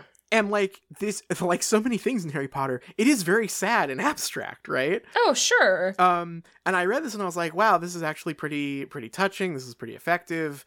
And just the more I thought about it, the faster it just fell apart, because it is so surface level. And I think beyond surface level, I think it is just kind of rotten and seedy, honestly.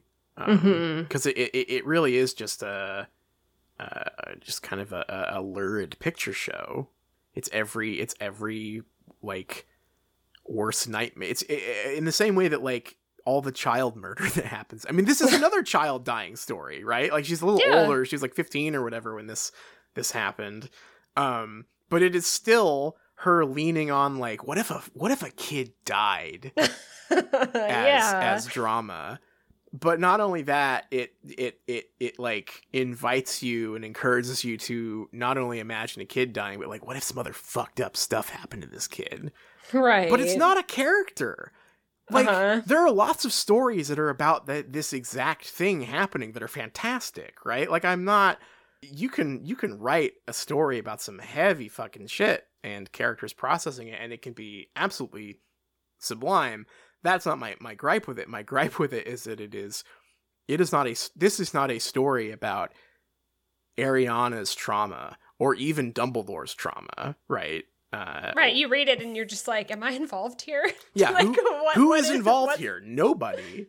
No, like a character two characters who are already dead. Yeah, it's like, damn, that's messed up, man. Sorry about it.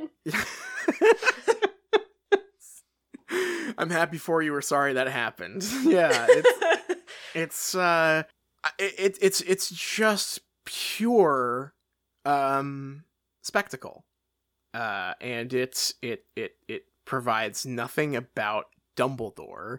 And I mean, like that's a low bar to clear, right? Like, woman dying for man's character development is a bar that this can't even clear. That would be an improvement over what we got here, because he's already dead. The character is gone. His development is over, and like Grindelwald's dead at this point. Voldemort's killed Grindelwald at this point. Nobody except Aberforth remains, and the primary concern of this story is not to like give Aberforth some sense of peace about this thing that has clearly tormented him for 100+ years. It's Harry being able to stick up for a dead guy who he barely knew to his brother. Mm-hmm. Like, it's honestly sociopathic. Like, it's really, really grim. It's like sort of fun to read, just in pure like filth, right? Like people like it is compelling to read about like fucked up drama, but that's sort of where it ends. Yeah, I mean, this is the literary equivalent of like not being able to fall asleep and just reading about serial killers on Wikipedia. Right. Which I think everyone in the world does that sometimes. Just like, fuck, I can't sleep. I'm bored. I don't want to like get out of bed. I'm just gonna like read about, I don't know, Albert Fisk or something, Albert Fish or something. Like, I'm just gonna read some fucked up shit and go, damn, that was fucked up.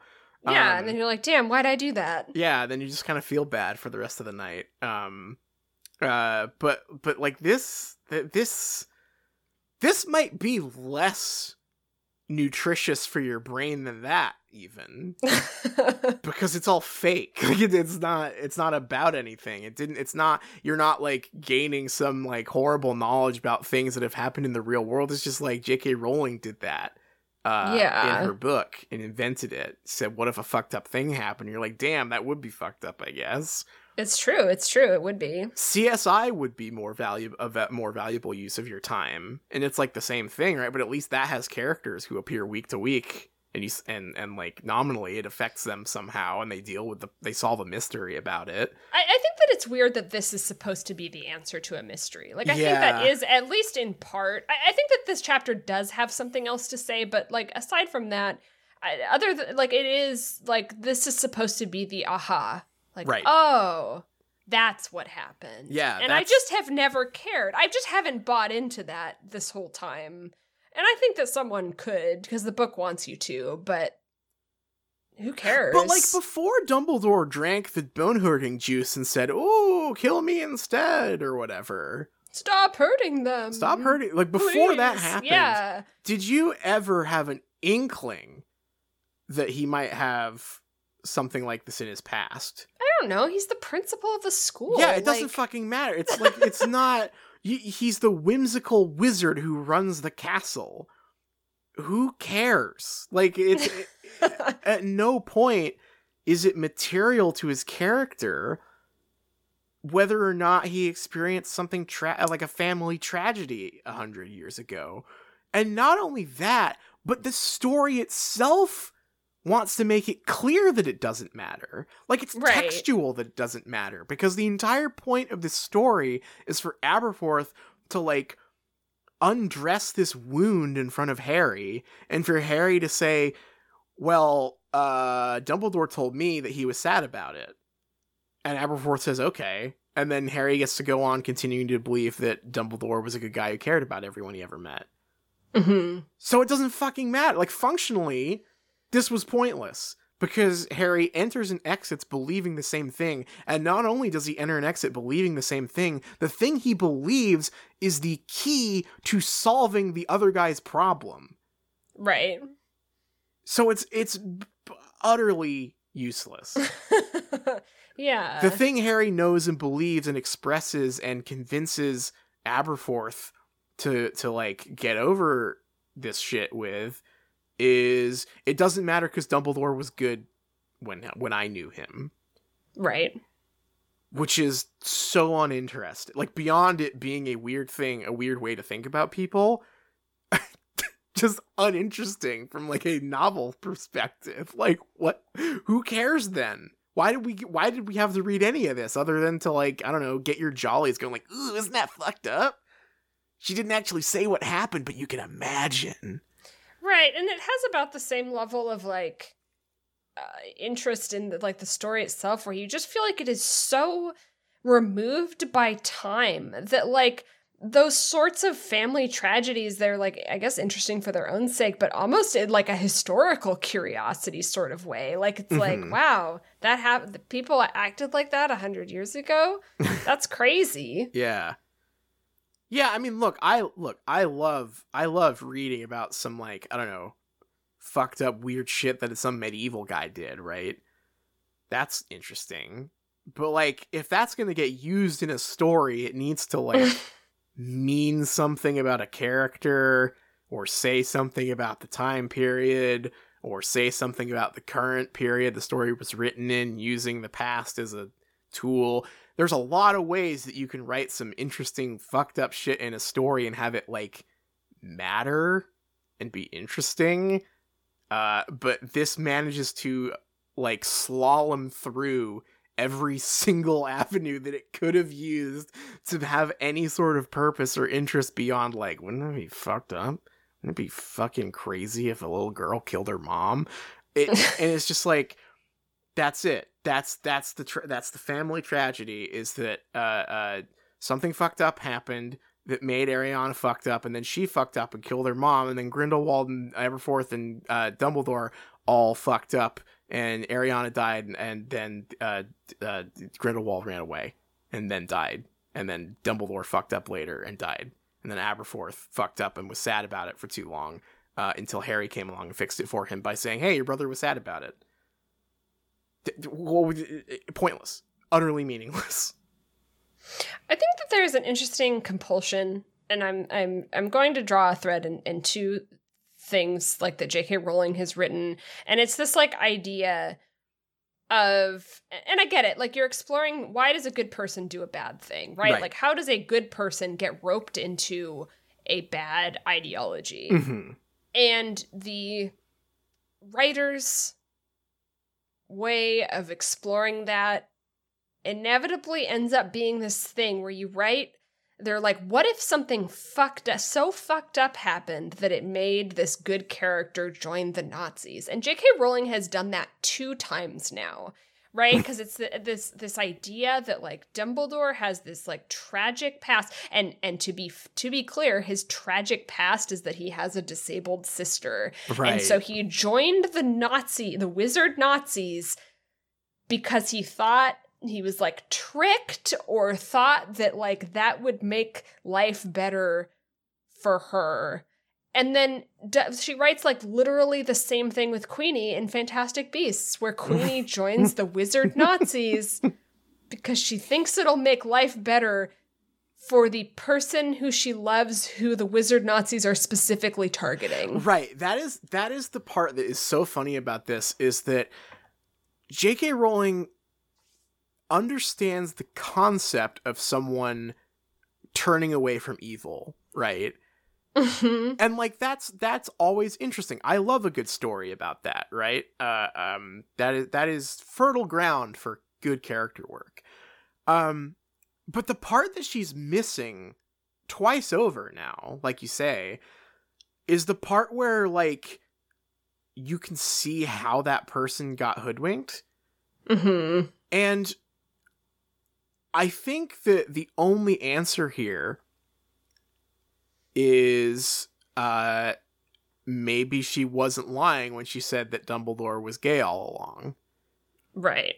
And I mean this not in a sense that like, oh, you know, she wrote this to be like inclusive or whatever, but it's like, no, that's just because of the absence of like Grindelwald being a character, because Grindelwald gives no speeches, has no set ideology other than bad. We know he was bad. We don't know what his like policies were or his goals were other than the greater good and doing something bad for the greater good, right? Mm-hmm. Yeah. But like we've never the closest we get is that letter in Rita Skeeter's book where Dumbledore like writes a letter to him that's like, interesting letter you wrote to me, Grindelwald. Just a question. When you say that you want to, you know, force all of the muggles into a big blender and use the blender, to turn them into fuel to run, your wizard tower, did you mean that it would be cool for them too? Because if so, I agree with you, right? Like there's no sense of like what Grindelwald wrote that could trick someone as smart as Dumbledore. Right. Or the more interesting thing, I think, would have been like, yeah, he wasn't tricked. He just genuinely thought that this was good, right? Like, I mean, it does not escape me that Dumbledore's story, I mean, he is not telling the story, but it is the story that, who's the actor in Taken? Oh, Liam Neeson. It's the Liam Neeson story. It's like, yes, it is, it's like, yes! It's like Dumbledore, yeah, he was racist, but it was because of this trauma that happened. So he was like half justified, actually. Right. Yeah. And I honestly, I wish it was that explicit, right? Yeah. That would be we're better. Like 3 characters removed at this point.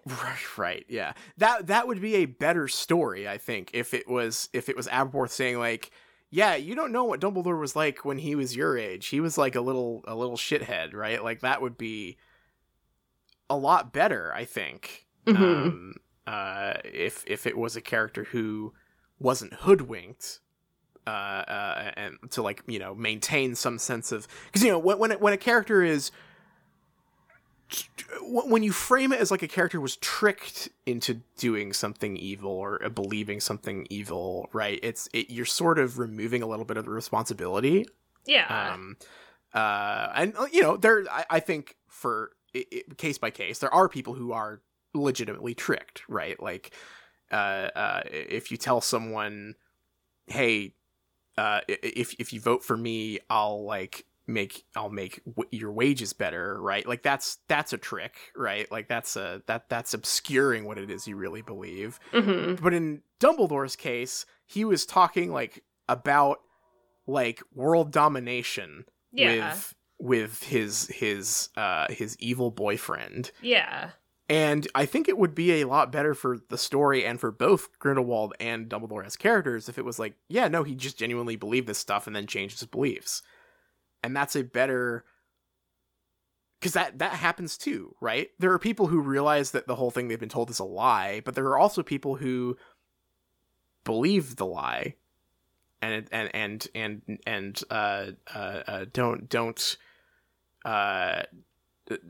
they're not so much hoodwinked as they are, you know, personally culpable for the and like genuinely want the like mask off version of the thing they believe. Right. And especially if you're writing a story about a character who is like 150 years old, yeah, sure, you can. I think there's a lot of wiggle room there for like, yeah, and he changed his mind. People change. But this lets Dumbledore off the hook in every conceivable way. Mm-hmm. In a way that I think not only is like, you know, unrealistic, but it's also like, I think it's just like boring for him as a character. Like if you want to tell me a story about a character who used to be bad but then became good, sure, go for it. Give me the arc they went on. That's fine. But give that to me, you know? Mm-hmm. Yeah. It's a mess. Grindelwald's not a character, Dumbledore's not a character, and Aberforth is barely a character, right? And like Ariana is an object. Right. It's a shame. I speaking of being tricked, like I said, this chapter really got me the first time around. I was just like, damn, finally some meat. And then I realized that no, this was all. So I filled up on breadsticks reading this chapter. Speaking of filling up on breadsticks, Harry, Ron, and Hermione come to the bar starving, and Aberforth gives them bread, cheese, and mead, and they're like, and I'm like, damn, Aberforth, like, do you not have any bar food? Like, can you not fry up some chicken and waffles or something? Jesus Christ. Aberforth is like, he gave them like a fucking Skyrim meal. Like, it's like, welcome to the Redwall Abbey. Here's your baguette.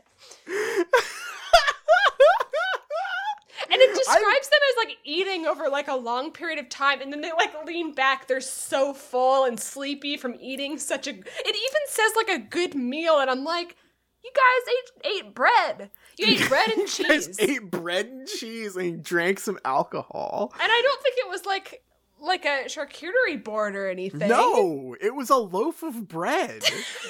I'm just picturing them like taking a bite out of like a block of cheddar and then passing it around. Is that what Aberforth serves? Like the kitchen closed? There no leftovers? He didn't even have any goddamn soup. Dobby's dead, so like he can't whip anything up for them. So he's like, I guess maybe the happy hour menu. You know, too late for that. Can't get a burger or anything. So yeah, here's a fucking loaf of bread and a block of cheddar. This destroys me. I got food, said Aberforth, and he sloped out of the room, reappearing moments later with a large loaf of bread, some cheese, and a pewter jug of mead. Does not mention a plate, by the way, or a tray. Which he set upon a small table in front of the fire. Ravenous they ate and drank, and for a while there was silence, but for the crackle of fire, the click of goblets, and the sound of chewing. Right then, said Aberforth, when they had eaten their fill, and Harry and Ron sat slumped dozily in their chairs. From bread? From a one loaf of bread for three Their tummies teenagers? probably hurt so bad throughout this whole conversation about Ariana. Do you think before their conversation? Yeah. They just filled up on bread and cheese before having this very serious conversation with Aberforth. Uh-huh. That's gotta stuck. Like, yeah. Like, who, you know, Harry was doing most of the steering in this conversation as Hermione chipped in, but you think like Ron was sitting there going like, I hope I don't fart while this guy's talking about like his dead sister. I think that they leaned back and were waiting for like the second course. They thought that was their breadsticks at Olive Garden, but they thought he was going to bring out like some like stew, but it just never happened. They've been on the road for like you know, the year or whatever at this point. And I think at one point it mentioned that like Hermione, they were like going to like farms and taking eggs and having a fry up, or like going to the store and getting sausages. They were like eating better when they were on the run than they are in a fucking bar. If you Google medieval tavern and you just like look at all the pictures of like bread and like a big triangle of cheese, that's 100% what J.K. Rowling was imagining here. This is like the Boxcar Children like grocery list. Like, we're gotta get a loaf of bread, gotta get some American cheese. This was my ideal meal when I was like 13. Just like I wish I could just have like a big baguette and some cheese. And like, yeah, this is like me when I like it. get up to cook something and then like lose energy halfway through the kitchen. Like, I'm just gonna have a depression like slice of bread and shredded cheese out of the bag. Like, what is this? Do you think he toasted it for them? No, I don't. I think it's he just brought them a whole loaf of bread, and I think they had to rip it into three pieces. I was sending you this like CG render, and like this is still a more satisfying meal because there's like a roast chicken in this. Right. But I just Googled like medieval tavern and I'm just looking at all of, like the ArtStation pictures of like there's a fireplace and a big thing of bread, but like that's all they got. This has got like a hunk of meat, you know? Yeah, they've got that and it looks seasoned even. Right. That's living large compared to what Aberforth had for them here. Right, and also like they're gonna go die. Like, Harry's like, no, I'm ready to die. This is their last supper, and it's a loaf of bread and cheese. Here's my theory. Mm-hmm. There is an unspoken aspect to this, which is that Harry, Ron, and Hermione don't tell Aberforth, hey, we're all like 17. We don't want. Do you have like a soda pop or something? Right. Like, I know that you can drink it like in pubs at like 18 or whatever in England, but still Aberforth just like in this scene where he's also yelling at Harry that he is a child, he just like brought him a big thing of booze. Yeah. So maybe they're just not pushing their luck. Maybe they're like, hell yeah. Yeah, exactly. They're like, well, this meal sucks, but he bought us beer, so we're not going to complain. Oh yeah, you know? you can't complain to the guy that bought you beer when you're 17. Right. You're like, hey, I asked you to get me some snacks along with the beer, and you got me like one Slim Jim. A Slim Jim would be better. That's protein, at least. Yeah, it's not even like a bread bowl. Like, there's not soup or anything. He really just gave them. I can't even find a spread that depressing on. Like, I've searched medieval tavern. I'm gonna search Oblivion tavern food. Let's see. Like, even like looking at just screenshots of Oblivion in the taverns, it's like, yeah, there's cheese and a big loaf of bread, but there's also like apples and like a big strawberry or something. And it's like, well, that's better. That's something. Right. They didn't get. This is the worst. They're gonna be so logy when it's time to fight Voldemort. I know. Oh wow. They're going into evil Hogwarts just after eating like a whole loaf of bread, cheese, and like 3 beers or whatever. I cannot think of a worse prep for battle meal. The beer is bread. They were they've got a big thing. Oh, I guess mead is more honey. Yeah, I guess it's not really a beer. So maybe they'll be fine. But like eating to me. Okay, but that's a lot of sugar. Yeah, they're gonna be sleepy at least. They're gonna get through halfway through that tunnel that Neville walked through and like just want to take a nap. Oh, I know. God, yeah. Do they not? Does he not? Can they not order a pizza? I just don't know. Like what horrible sanctions does Hogsmeade have on it that Aberforth just can't get them anything better than that? Real grim for them. Mm-hmm, mm-hmm. Anyway, Ariana, I guess, just is chill with this whole conversation about her. Yeah. Whether she can talk or not, I have no idea. But she does not talk. But also, like, this painting just doesn't function like paintings do in Harry Potter. Mm-mm. It's very weird. And, like, this was the thing specifically that this chapter, like, first time I read it, I thought was very interesting. Second time I read it, I got mad about, which was, at first, I thought having the painting of Ariana looming over them while talking about her death was very interesting, because I was like, wow, this is, like, the first time a, like, direct connection has been drawn between, like, someone dying and a painting, like, not being able to replace them. Right. But that's really only the case because this painting is unlike any other painting in the series and, like, doesn't talk. Right. Like, if they were hanging out and talking about Phineas Nigellus, right? Mm-hmm. And how he died, he would be, like, providing input the entire time. Yeah. And saying, like, I'm right here, assholes, or whatever, right? Like, he would be chiming in. But Ariana doesn't, either because she's a different kind of painting, or because her like, wizard mental illness her prevented mind it. was destroyed. Her mind was destroyed. Yeah, whatever. I think that's the implication. The vacant stare thing is very ominous, I suppose. I mean, that's why I suspect, like, a physical injury happened to her. Like, aside from mental trauma, there is, I feel like it is implying that she had, like, some sort of brain trauma in the event. Yeah. But I don't know.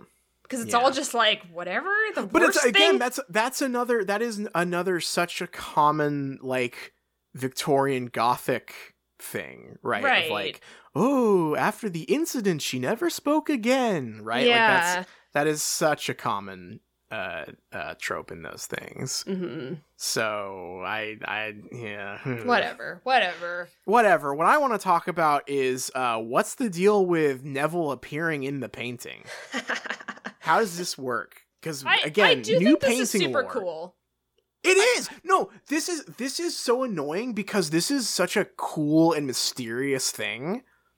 Yeah. But also, this is not how paintings work. No, and I think that's, like, sort of the cool thing about it, and I wish it could be cool, because the paintings, I wish the painting stuff was more well established so that when it does break the rules, it can be cool. Or the opposite direction, I wish it was less well established so every painting had its own quirk, right? Mm-hmm. Like, oh, this one talks. Oh, this one is a portal. This one, real people can enter, like it's Mario 64, right? Like, that's...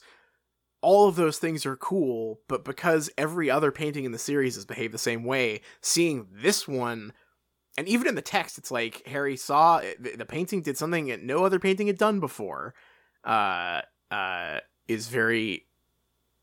It makes it feel less mysterious and more just makes it feel like hasty. Like, I don't know, it's a different painting. What do you want from me? I'm the author. The imagery is very cool. It's so cool. Yeah, her disappearing and, like, the thing about her, like, becoming a white dot and then, like, like, I want to know, because it says it's an oil painting. Yeah. I love this idea of, like, oil paintingified Neville being in the painting. Right. It's, like, cool in that it's, like, this painting has an axis that other paintings don't have. Like, the people in the painting can travel on the z-axis and none of the others can. And that's, like, so spooky. That's and really maybe one weird. of, like, the coolest, it feels like a secret. Like, I don't know. I feel like Harry Potter, the last few books, have never, like, delivered on that feeling like this does. It's really cool. And, like, the thing about it swinging open to a real tunnel is really cool too. Mm-hmm. It's just because no other painting has allowed to be cool in a mysterious way before, and we're getting this one now, and because it's in such close proximity to, like, it also being a stand-in for, like, how paintings also work. Mm-hmm. It's messy, I guess. I wish it was more mysterious. Yeah. It is cool though. And I will say I'm always delighted to see Neville. Yes. What is he, like, beat up?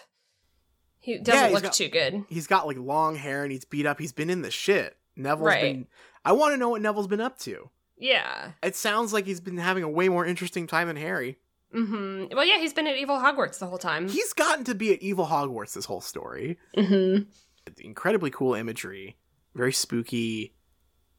But, like, I hope we at least get a couple lines from Neville about, like, what the painting's like from his side, right? Mm-hmm. But I doubt it. I think this might be... I think this might be what we get. Yeah, probably. Is there anything else about this chapter? It feels like it's another one that's a very short chapter that just has, like, a lot of links to other stuff in it. Yeah, I mean, do we want to talk about, like, what this chapter is trying to be? Yeah.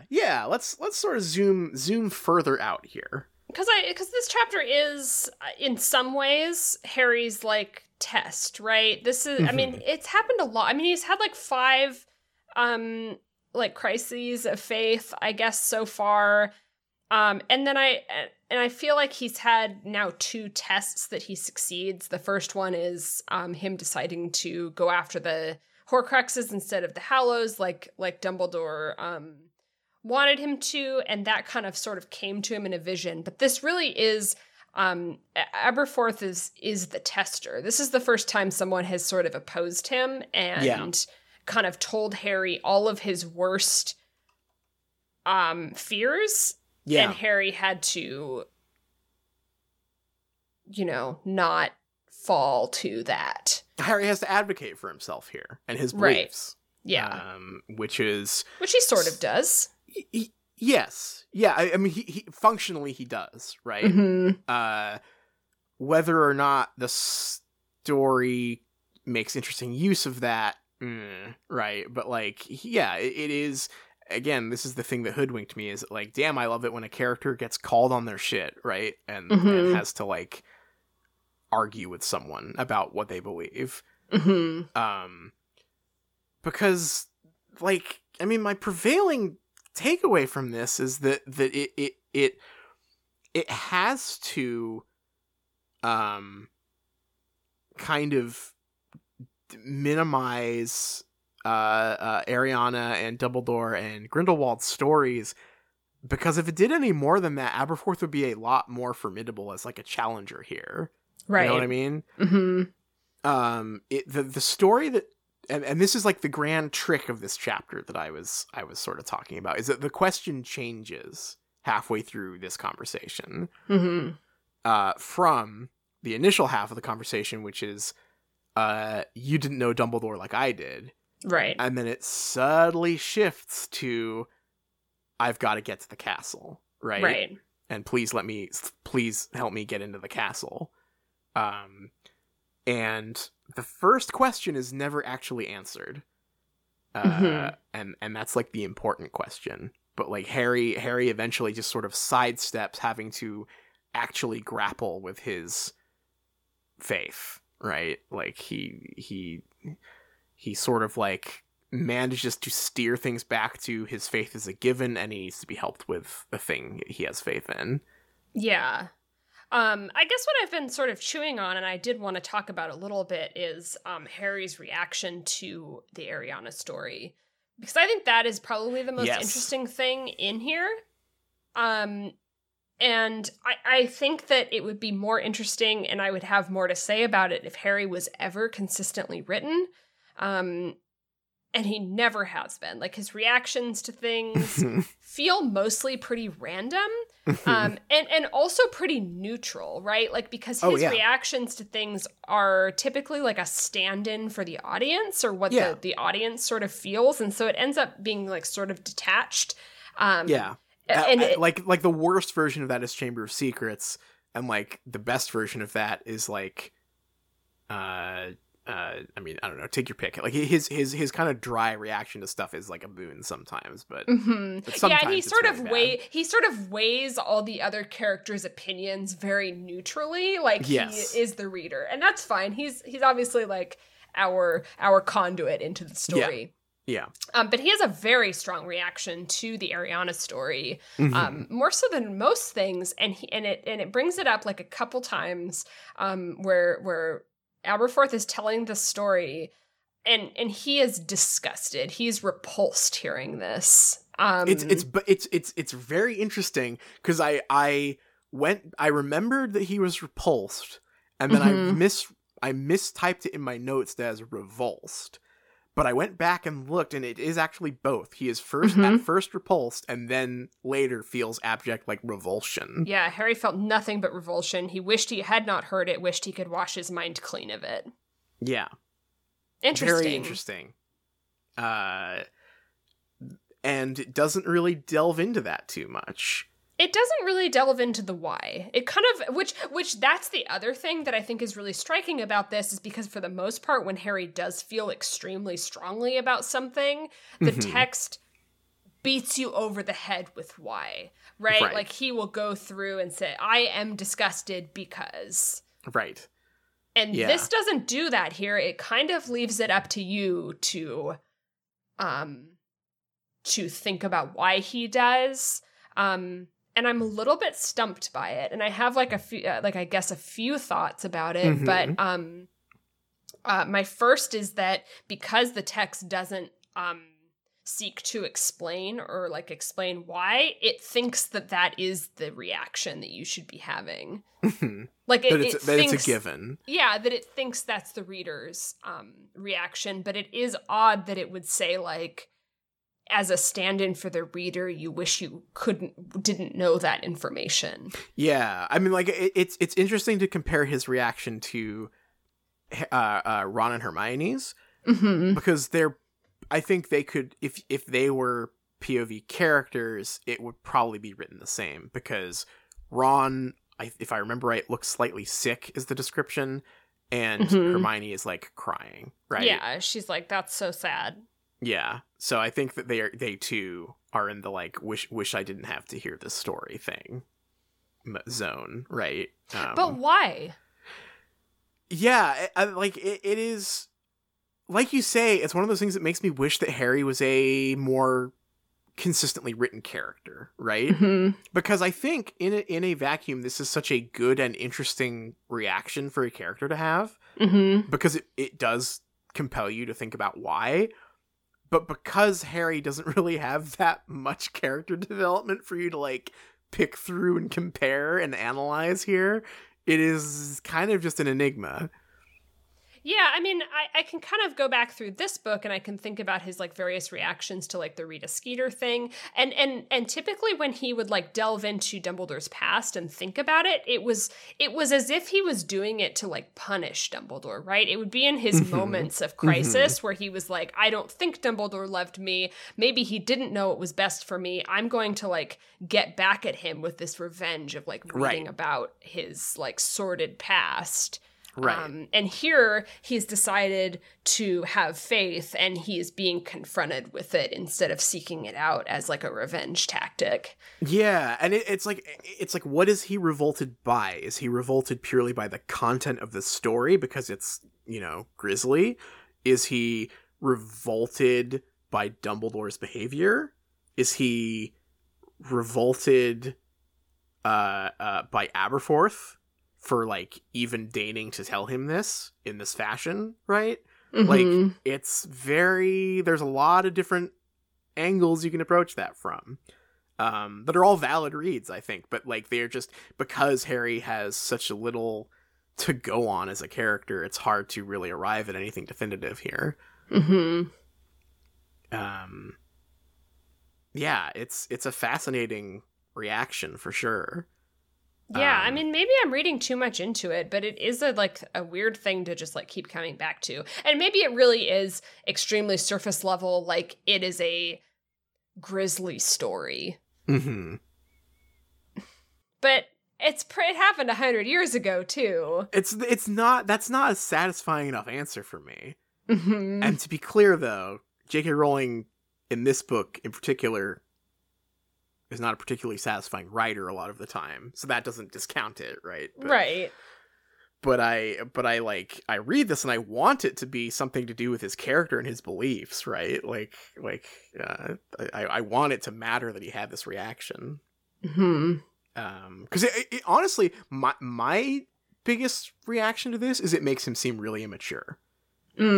Is to me him this reads as like as a revulsion that he has to deal with this, and that he is not simply being helped, right? I just want to go to Hogwarts. I just want to go to Hogwarts. I know Dumbledore's a good guy. Why are you telling me this? Why is this story so gross? Why are you in my way? Because I think that is a why Aberforth is so like sure that he is not ready to go to Hogwarts, right? And is saying like, you are a kid, you are 17, it's over, go save yourself, right? Mm-hmm. And I think that is maybe what Harry is in, like, my most charitable interested read on this is that I think that this is like kind of proving Aberforth correct in a way. Is like, yeah, Harry is a bratty child here. Mm-hmm. Like, he doesn't want to hear about this old guy's life. He wants to go to Hogwarts. Yeah. I have two kind of like non-charitable reads of it. Go, let's do it. Yeah. One is that J.K. Rowling chickened out and really this is Harry reacting to sordid romance. Yeah. Uh-huh. The visceral disgust of Dumbledore's like boyhood Nazi romance. Right. Yeah. Because it is a visceral reaction, right? Yeah. And it is, if we listen to what she said, this is a romance gone wrong that got someone killed. Yeah. And if we believe her, take her at her word, she knew this at the time. Yes. Which up until now I've kind of dismissed, but the more I think about it and the more I read of this book, I think, well, maybe she was not lying, just kind of omitting why she felt that way, right?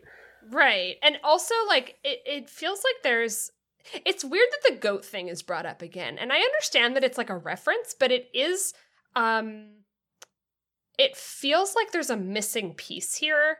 And I know it's just sort of a joke, but in this whole thing with Aberforth, it's a joke that is suddenly becoming real, right? Like, and I'm not saying like Aberforth definitely fucked his goats or anything. Right. The part I don't know. The part that's weird is that in this story about how little he thinks of Dumbledore, he never points out that like, he also told everyone that I fuck goats. Mm-hmm. And I feel like the piece that's missing in this chapter is the other shoe, which is like, Dumbledore spread rumors about me having these like being into bestiality. Well, wait till you hear what fucked up romantic thing Dumbledore did when he was a kid. Like that's the like it feels like there's like a 1-2 here, but something is missing. And it feels like there is a lurid detail that he's leaving out of this story that is the other shoe, I guess. That's my like sort of conspiracy theory about this. No, I don't think that's that conspiratorial, really. Again, that would be a very interesting part of these people's characters if they were characters, right? Mm-hmm. If Dumbledore had been so... I mean, like, J.K. Rowling is not the writer who could do this, right? But, like, if Dumbledore was meant to be, like, a reflexively like homophobic character because he associates homosexuality with like this Nazi guy, right? Mm-hmm. And he like subconsciously invents other like sexual deviances to accuse his brother of, right? That's a very interesting character, right? Like that's something. I don't think that's what happened here. I certainly don't think that J.K. Rowling is the writer who could like write that at all, right? Clearly not. But you're not wrong in that there is a completely missing element here because we as the audience have only been introduced to Aberforth as like Dumbledore's weird brother who fucks goats. Yeah. And like that's not even me being like crass for the sake of a joke. That is J.K. Rowling's joke. Like she has I mean, there's that remember that like interview she did that was like on Blue Peter or like some other kids show where I read that quote last night because I was reading all up on this, and I think it's actually pretty funny because it's a funny moment where this little girl she's like this girl asks what's with the goat. Yeah. And J.K. Rowling's like knee-jerk response to her is, "How old are you?" Yeah, and then like the little girl is 8 years old, and J.K. Rowling says, "Oh, he was doing illegal charms to make the horns like extra shiny and long, and that is my answer to you." I mean, that's you didn't make funny. that last part up. That is the quote. Right. That is my answer to you, an 8-year-old. Right. Like, yeah. Yeah. So this is not like, I don't know. This isn't us going like Voldemort probably jacked off to make the Horcruxes, right? No, this is like no. J.K. Rowling is pretty explicitly like cracked this joke about Aberforth, right? Yeah, whether or not Dumbledore is lying, right? Like whether or not like Dumbledore is telling the truth that Aberforth fucks goats, or he spread that rumor for some reason. That does it's appear unsatisfying to be the case. Either way. Yeah, because it's like either Dumbledore told a heinous lie about his brother for 100 years. Yeah, I mean, like there's a scene in book 4, I want to say, where he first mentions Aberforth and like kind of like tells a joke about goats, right? Yeah. Like that's when we are introduced to Aberforth is Dumbledore. So it's not like something that it's not like it was a thing that he said as a teen that he regrets spreading as a rumor. Right. So if it's true, Harry, it's funny that Harry has to like have this big argument with Aberforth that doesn't just end with like, don't care, didn't ask, plus you fuck goats, right? Like neither angle does this resolve. So I don't know why it's there or what the truth is meant to be, but that's a weird thing about a character to leave hanging, I will say. Right. The Super Carlin Bros, legendary Harry Potter theory YouTubers made this like extremely like video about how like no, Aberforth doesn't fuck goats. It's all about Norse mythology. You linked me that video and I felt like I had clicked the wrong thing. Because he was, hey brother, there's a fucking Norse goat in mythology. And I'm like, oh, that okay. I clicked an Assassin's Creed video instead. Nope. It was the Harry Potter theory. Yeah, I don't. You can drop a lot of plot. Like, what are the most infamous dropped plots for you? Like in anything? What do you think? Oh, like ever? Yeah. What's a dropped character trait or plot that bothers you, or that you think about? You have to give me like a day to think about it. Okay. Do you have one that sticks out to you? So this isn't one that I personally got stuck on, but this is the one I always think of, right? Which is the first season of Breaking Bad really wanted you to know that Hank's wife was a kleptomaniac. Okay. Which is a plotline that does not materialize again until the final season, I think. And it's pretty minor when it does show up. But like it was just like that was a thing that it showed you and then just sort of dropped for a while. And like it was definitely a thing that was forgotten, but also it's not that big of a deal, right? Because it's like, well, I guess this is a crime show about like drug guys. I guess I don't really care if Marie is a klepto or not. Yeah. Saying a character like fucks goats and then like not resolving that one where like not saying like yes he does and that's fucked up or no he doesn't and it was a fucked up lie that dumb, like that is not a question that I can let go, really, right? Like, well, Well, especially because in this chapter, like I'm fine with like off-color jokes that pop up every once in a while, like whatever. Sure. But this is the chapter where it's like here it's real, and it's like here it's serious, and like has a goat Patronus. Yeah. Right. So what's the deal? And we're getting the quote unquote real story. So it is hard not to feel like it's like, okay, what is the other shoe here? Because if the other shoe is indeed that, like, not only did Dumbledore like neglect this sister that Aberforth deeply cares for, but also continued for the next 100 years to like spread a horrible rumor about him that probably like ruined his career in life, right?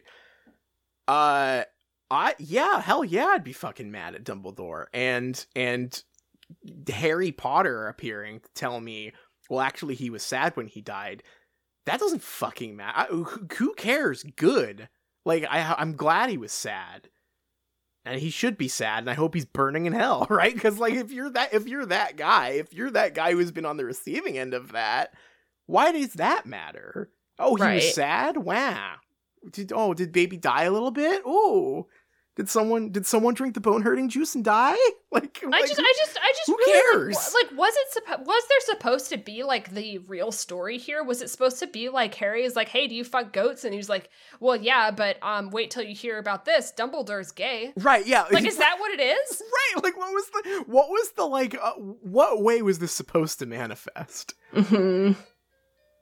Harry not, yeah, it not getting brought up at all, either for Aberforth to deny or confirm or for it to be used against it. Like, again, there are a lot of plots and character details you can drop, but this is a difficult one to just leave hanging. But I can't just not know. Right. And really fucked up to invoke just as, like, that again, it's the same deal with the Ariana stuff. It's not a story. It is just something gross and lurid and like disturbing for you to think about, and that's it. It's just like, hey, you want to like, it's like an author telling you, hey, you want to see a dead body, you know? Yeah, like, that's about the value it has, right? I don't know, like, it's just it's very it's pointless. It's pointless and gross and childish, honestly. Yeah. My other read of it is that that Harry's reaction with disgust is the same way that J.K. Rowling feels whenever anyone like criticizes Winston Churchill on Twitter. This is your most realistic one, I think. Like, for real. Like, yeah. I think that, I mean, we've talked about, like, Great Man Theory as, like, a core part of both Dumbledore's character and, like, Harry Potter's, like, thematics as a whole. And this feels like a reckoning with, like, whenever anyone, like, posts, like, a DAE, like, Winston Churchill did, like, X, like, you know, horrible thing, genocide, etc., and someone like J.K. Rowling sees that and is like, well, yeah, but I don't want to hear about it. And like, it's like necessary evil in the world to produce great men. It's very like patriarchal and like weird. It's the thing. It's like the bit, like the really famous like epic Winston Churchill moment where it's like, oh, such and such his wife said that Winston Churchill was rude or whatever, and he fired back, well, you're an ugly cunt or whatever, right? Like, it's, and everyone's like, whoa, he was so cool, dude. Like, right. Like, whoa, he was badass. He would say it like he meant it. Yeah. And it's like, okay, it just sounds like a fucking asshole to me, but okay, sure. Yeah.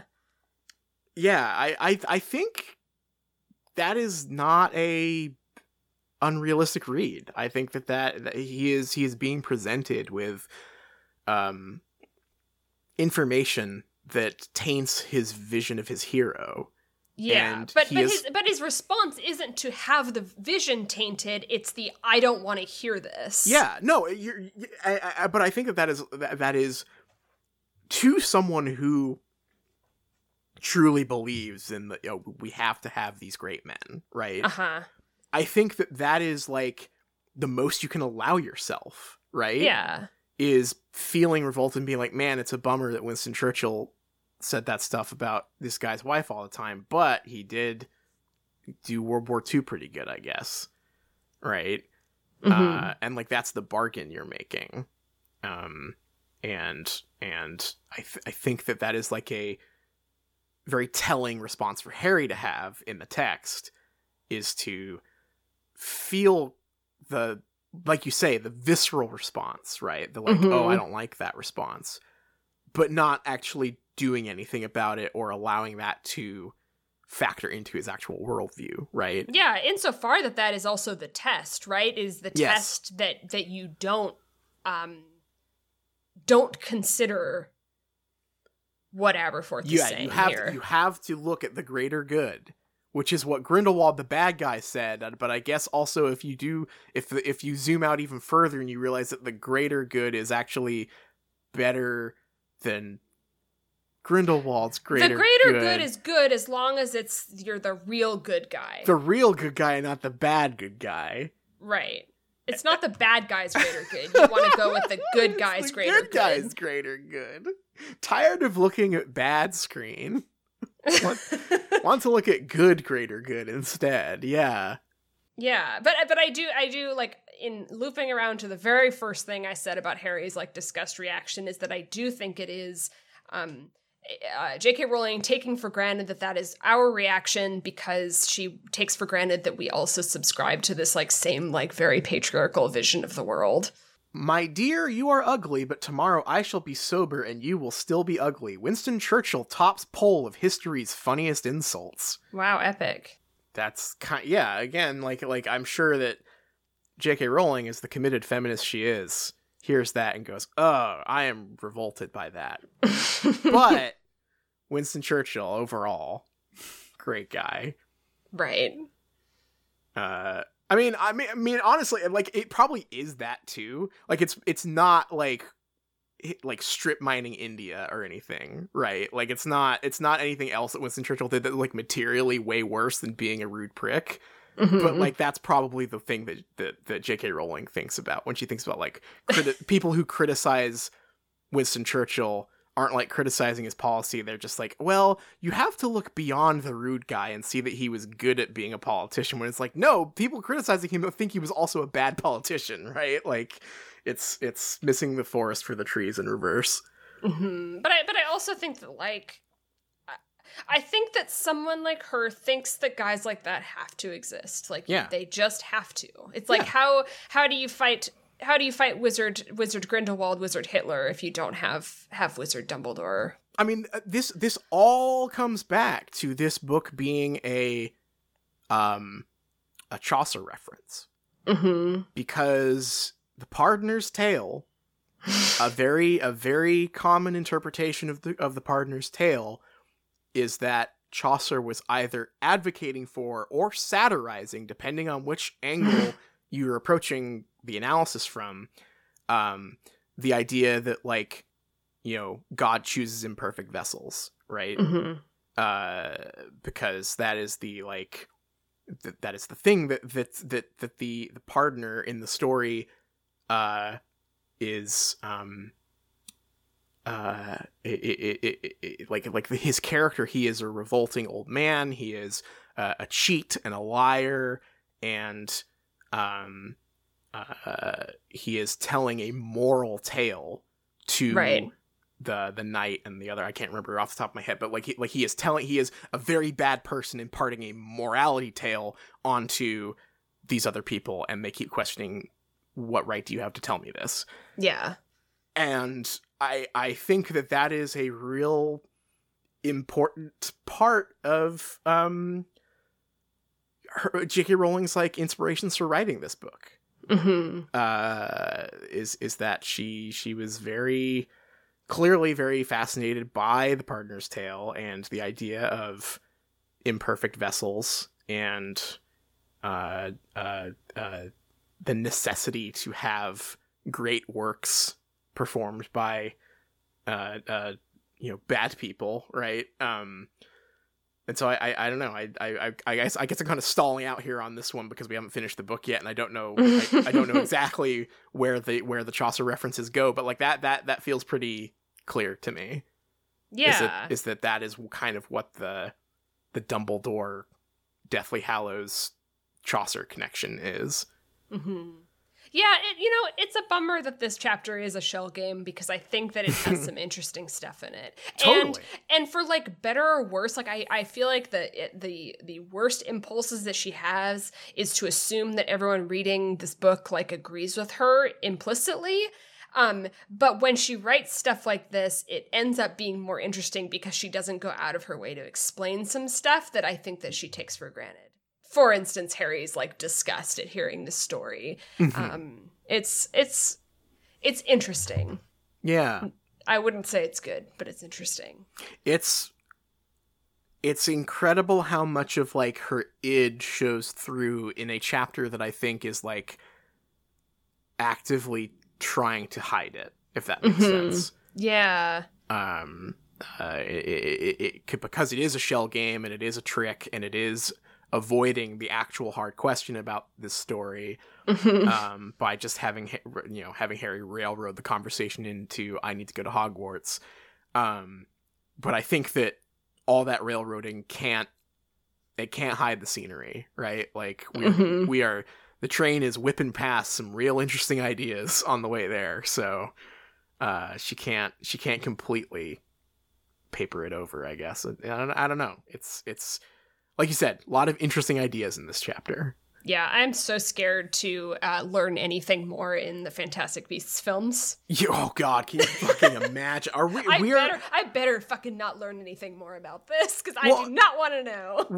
I think in the next Deathly Hallows movie, we do get a reenactment of this like tragedy happening of Ariana dying. But who's to say if she There have been a lot of fan films. There are many fan films about this fight and also the fallout thereof. And I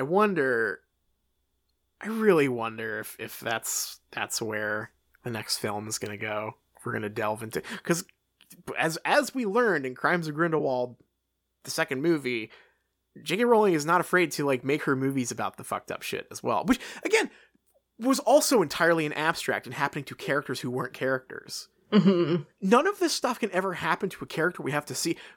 Like, victims are just objects to J.K. Rowling. Like, right. These things don't happen to people.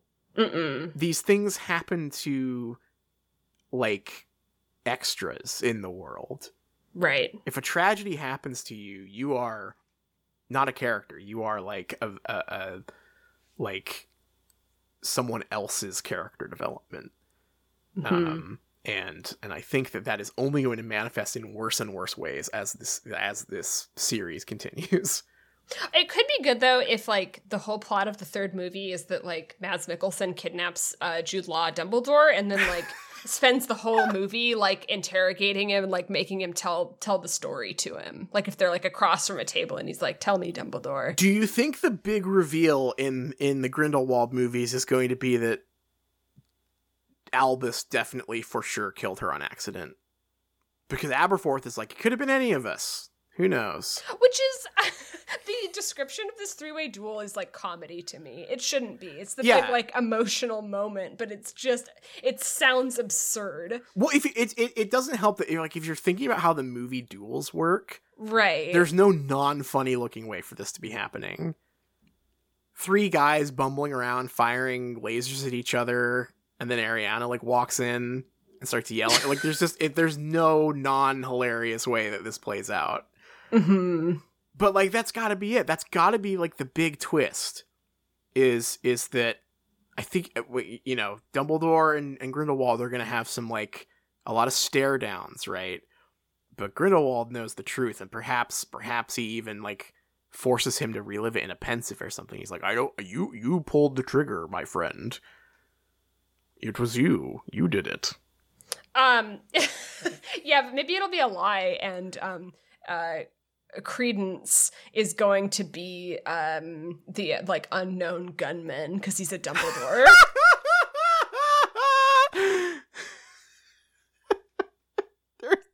He's on the grassy knoll.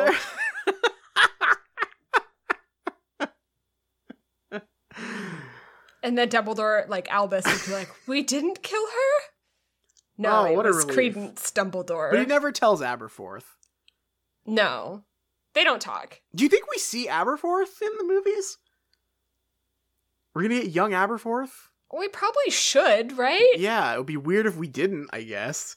Whatever. What the fuck ever. We've gone real long on this chapter, but it was a very, very hefty one, I would say, content-wise. But I think it's time for us to take a quick break and then come back and kind of cleanse our palates, perhaps drink some Void mouthwash. And do something a little more wholesome. What do you say? Sounds good. Hanukkah, oh Hanukkah, come light the menorah. Let's have a party, we'll all dance to horror. Gather round the table, we'll give you a treat. Dreidels to play with and latkes to eat. And when we are playing, the candles are burning. Hello, everyone, and welcome back. 'Tis the reason for the season. It's season time. You know what it is. Ding dong, ding dong, ring the Hogwarts bell. Ding dong, ring the Hogwarts bell.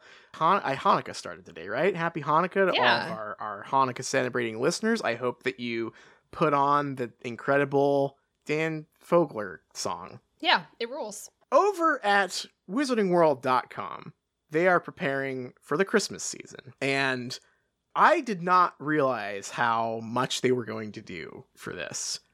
And by that, I mean, I did not realize they were going to do anything. Because they have not only posted a little reminder of what Wizarding World Gold members can expect this month. It's not the gold, it's not gold anymore. Or is it again? Wait. It's the Harry Potter fan club. Formerly Wizarding World Gold. But someone didn't get the memo. Harry Potter Gold member. If you're I forgot. It's both. Because this art. Okay. All right. They know what they're doing. They're straddling the line here between both brandings. Okay. So they have not only brought us a little teaser of what to expect for Gold members. They have also enlisted some celebrity help, and it seems that they have provided a new Christmas Great Hall experience for us to take part in. Wonderful. So we're going to walk through this little bounty of Christmas cheer they've brought us, starting with what's coming up for Gold members this month. If you're a Gold member of the Harry Potter fan club, you might be interested to learn what content we have in store for you this December. Alongside all your usual benefits, our app is always full of extra surprises for Gold members. Here's a sneak peek into what this month will bring as we approach Christmas. If you're not a Gold member and would like to find out more about Harry Potter fan club and Gold, here's our lowdown on all the benefits. So that takes us to what we read last time we were on the Wizarding World page, where they changed everything from Wizarding World Gold to fan club? Right. Well, they're starting with a fucking banger here. Are you ready? Yeah. More word searches and crosswords. Surely you can play word searches and crosswords online for free. It's pretty easy to find a damn crossword online. Perhaps not one that is in the Harry Potter app, but holy shit. What a lame lame thing to start this with. As the winter evenings roll in, why not grab a duvet and snuggle up with a good puzzle? Gold members can expect weekly crosswords and word searches into the Harry Potter Fan Club official app. For December, expect things to get chilly with winter-themed puzzles coming your way, and some general knowledge weekly puzzle drops too. Gold members also get more variation. General Harry Potter knowledge, right? Or just general knowledge. I imagine Harry Potter knowledge. You're going to say, what is it that Harry has to catch to win Quidditch? Mm-hmm. And you'll say, it's the snitch, and it'll say, good job. Bravo. Okay. Gold members also get more variation in difficulty, so you can try your hand at some extra hard ones. Okay, so you can pay to make the puzzles harder. Great. Fiendish quizzes. Test your knowledge on the Wizarding World with our weekly extra hard quizzes. These fiendish little trivia challenges are certainly not for the faint of heart. Trivia. Okay. Yeah, okay, so you're not, I'm hearing you're not super into the word searches and crosswords, and also not into the trivia. No. You're not being sold on a gold subscription. Mm-mm. All right, well, maybe you will be by the end of this article. Because next up, we've got op-eds from Wizarding World fans. Please no. When it comes to the Harry Potter books, so many of us have personal connections to these stories. For Gold members, we'd like to share some of these stories with you, with regular op-ed articles to be found in the features section of the app. Wait, they're hiding op-eds from me? They're making you subscribe to read publishing op-eds. op-eds that I can't read? Someone send me the op-eds, please. Please, if anyone bought this so they could get the fancy acrostic, let us know what the op-eds are like. I mean, this is crazy though, right? Because, like, do you know Can I submit one? Oh, I wonder. It doesn't say anything about that, but I wonder how you get in. Do they, like, on this. invite people to do op-eds? See, I don't know. It sounds like it's not their staff. Right. It's like well, not really an opinion column, but For December, we'll be looking at the first Harry Potter film, with one of our writers discussing what makes Harry Potter and the Philosopher's Stone a perfect Christmas film. That's quite a slant. So it is their writers. Oh. Their writers are writing One op-eds of our that are hidden? writers discussing what makes... Yeah, what? Wait, they're hiding more ads. Yeah, they're making you pay it's for ads ads. behind a paywall. What? This isn't... Don't fall for this. Yeah, please. This is nuts. Like, I would at least, like, understand if it was like, when it comes to Harry Potter books, so many have personal connections to these stories. So we've got, like, Benedict Cumberbatch. What does Harry Potter mean to him? We got Daniel Radcliffe to write something. We got, yeah, but, like, I don't know, get like some celebs in here. I guess. I mean, like, okay. That's like, again, similar to how we were talking about how this chapter, like, didn't even raise to the level of woman dies for man's character development. Right. We can't even get, like, celebrities to, like, chill for Harry Potter. I think that what just, like, boils my blood about stuff like this and, like, hiding their ads behind a paywall is that the only people that fall for that, well, I was going to say the only people that fall for that is, like, children, but I guess the only people who are, like, I feel like children are preyed on by this sort of thing. Yeah, except that they're not even good at it, because you know, like, what's like effective, like, predatory business on children? It's like gacha games. Right. It's like Fortnite rotating the store every day to make you log in to, like they've got that down to a science over at Fortnite World and in gacha World. Harry Potter, they suck at it. Hey kids, do you want to read some fucking op-eds from our writers? True. It's not even like they got like it's not like, hey, we got PewDiePie or we got one of the bears from Five Nights at Freddy's to write an op-ed about Harry Potter. It's just like, here's you in 10 years when you're out of college and can only get, like, gig writing jobs. This will be you, kid. Right. Like, a grim vision of the future for the children they're selling this to. It again is making me very sad about, like, the it's just gonna make me sound so old, but just like how like all internet is just like 5 websites now. Yeah. And I like, when I was a teen and was very interested in this sort of thing, I would spend hours reading what people would write about Harry Potter and, like, having arguments and, like, writing essays on LiveJournal and stuff. And it's like, no, I don't want to pay $90 to read, like, fluff pieces that are just like top 10 reasons Harry Potter is the perfect Christmas movie. Like, fuck off. It's an ad. It's so boring. What an incredible pitch. From the archive, this magic behind-the-scenes app of the Harry Potter films is just as enchanting as... What? The magic behind... Oh, okay. They've made an app for the like archival stuff. They've got an app now instead of the website where you can read your ebooks that you get for subscribing that you definitely don't already have. Mm-hmm. You've got the workshop, which is the Mina Lima shit. Yeah. And the you've Mina got Lima from the archive. Uh-huh. Which it says, in our app, we have a whole special bank of movie extras for you to binge. No! So it's the shit from the DVDs. No! I'm not gonna pay for the DVD extras. They can't trick me. They're already on the DVD. This is why, by the way, a few weeks ago when Robbie Coltrane was talking shit online, I went to try and find that clip of him from the DVDs for Chamber of Secrets where he was being a huge bitch about not getting enough screen time. Yeah. And they've removed all of those from YouTube because of this from the archive thing, because they want you to pay. Oh, because they've hid it behind a paywall. Yeah.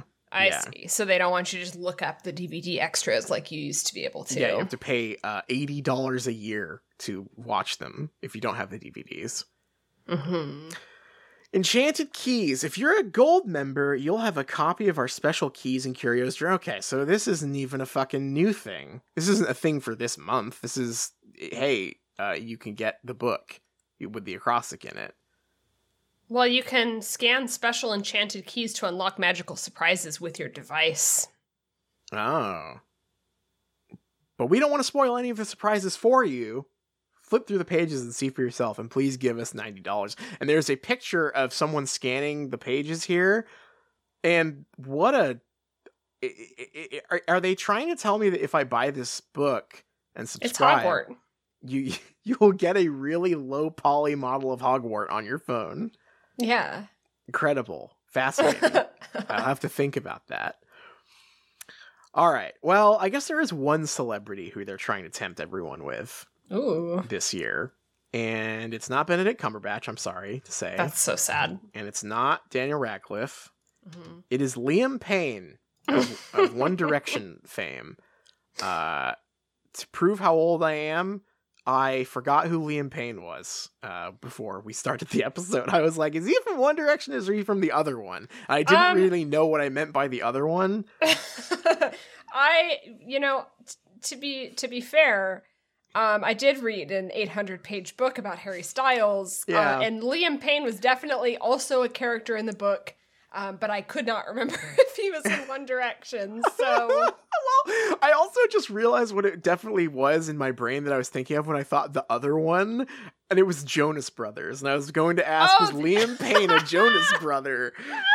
Which is a fairly self-evident question. No, he is not. I feel like Liam Payne must not be one of the popular One Direction boys. I feel like you might be right, but also that might be a really dangerous thing to say. Is like, okay, I'm just gonna, so I know that One Direction fans are called One Directioners, right? Yeah. Uh-huh. I'm trying to remember. Don't be mad at us, we're just old. Yeah, it's Harry Styles. Yeah. That's a good name. Mm. And I would Liam Payne fans call themselves One Directioners, or would they be like, oh, we're the Payniacs? Well, kind of like the Swifties. I mean, I think it depends on whether they follow, like, because Harry Styles like has a pretty successful solo career now. Yeah. And so it kind of broke off from being like, I'm a One Directioner, but I feel like One Directioners had like a favorite boy. Maybe? Don't K-pop stans have like a term for that? Your bias? I don't know. I think. I don't know. Who was that?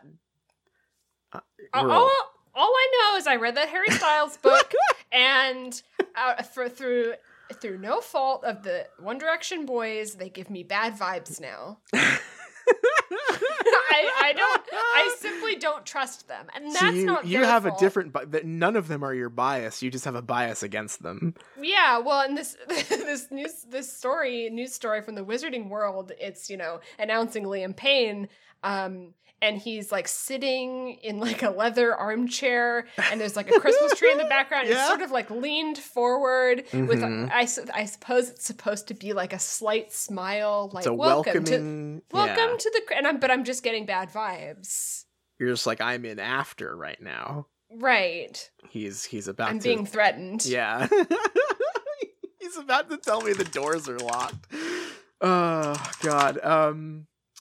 This year, to help us celebrate Wizarding World, Christmas in the Wizarding World, we're asking you to join us in a digital Great Hall to cast a magical message. Singer-songwriter and lifetime Harry Potter fan Liam Payne launched the experience today to show you how it's done.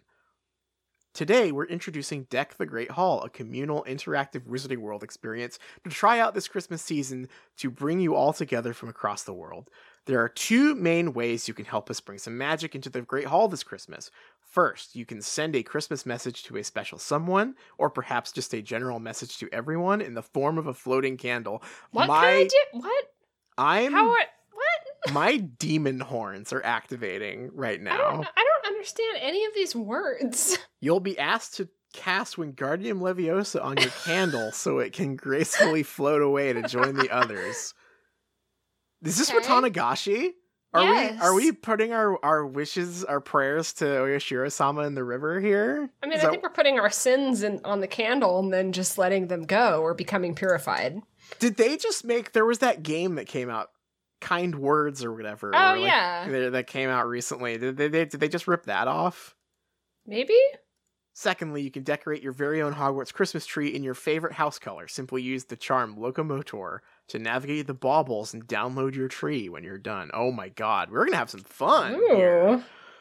As for your festive message, this will appear on a candle among many, many other Harry Potter fans' messages, all available for you to explore across the Great Hall's enchanted ceilings. You will also be able to share your message with the hashtag Wizarding World Christmas. Again, my demon horns are growing.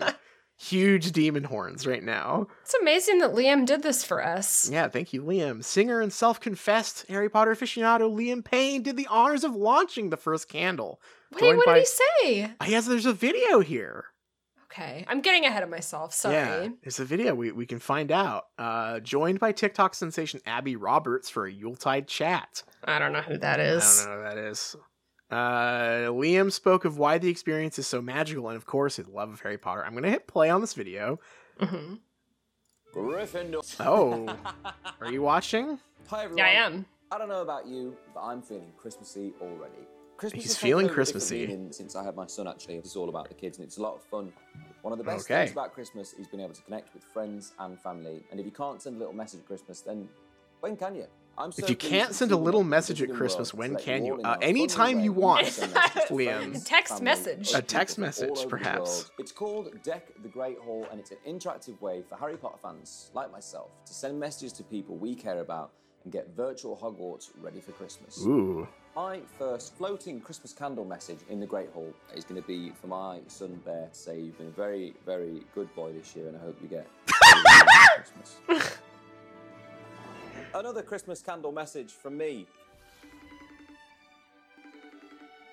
What the fuck is happening? Hey, how are you? Oh, he's calling TikTok. He's calling Yeah, I'm TikTok. Good, thank you. So I thought I'd send you like a different kind of Christmas card this year. Something I'm gonna send you a more different magical. kind Did of you get Christmas it? card this Yeah, year. I got the floating candle. I love it so much. Every time I watch Harry Potter, I'm going to be like, that's my candle. This is the only way I'm sending It's inspired messages me to now. do a bunch more Harry Potter makeup looks as well. So Everyone's gonna get my Nice. floating Can't candle wait to see message. those. No more Me too. texting. All right, let's see you soon. How do we Bye. get it? Bye, bye, bye.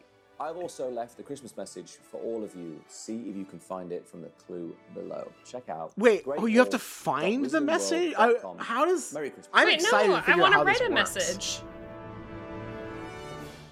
He said we can find his message.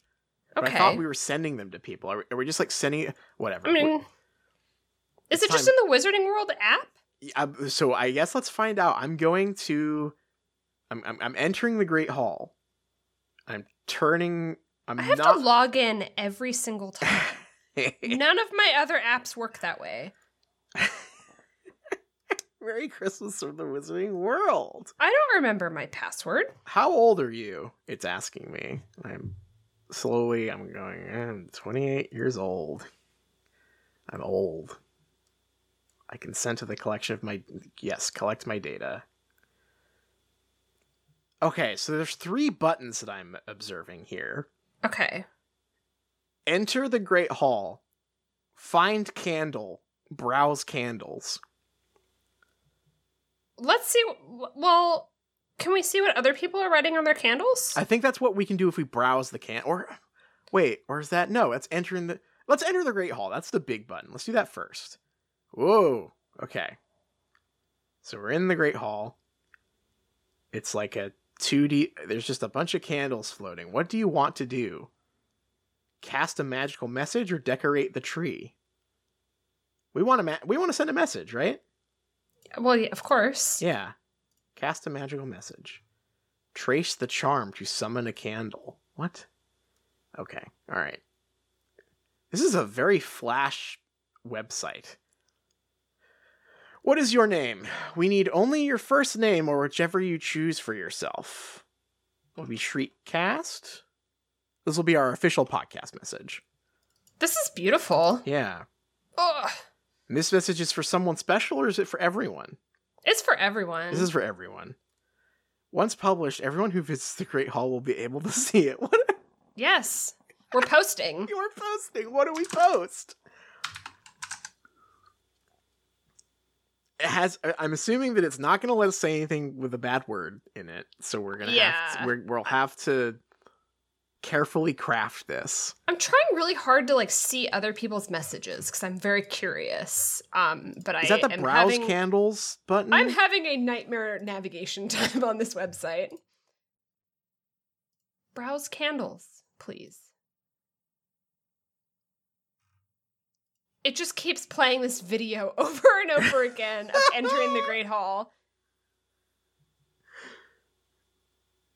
Let's go to candles. Okay, I found messages. Lindy's message for Bella, Nina, Kate, Sadie, which sounds like they're sending a message, but it also specifies who it's for. Hello, my loves. Thank you for dealing with my crazy Harry Potter obsession, and I'm so excited to watch the rest of the movies together. Love you. This is HT's message for ST. Merry Christmas to the love of my life. Here's to many more. And then there's a bunch of broken emojis because I don't think this supports emojis. Sabrina's message for Draco Malfoy. Ooh.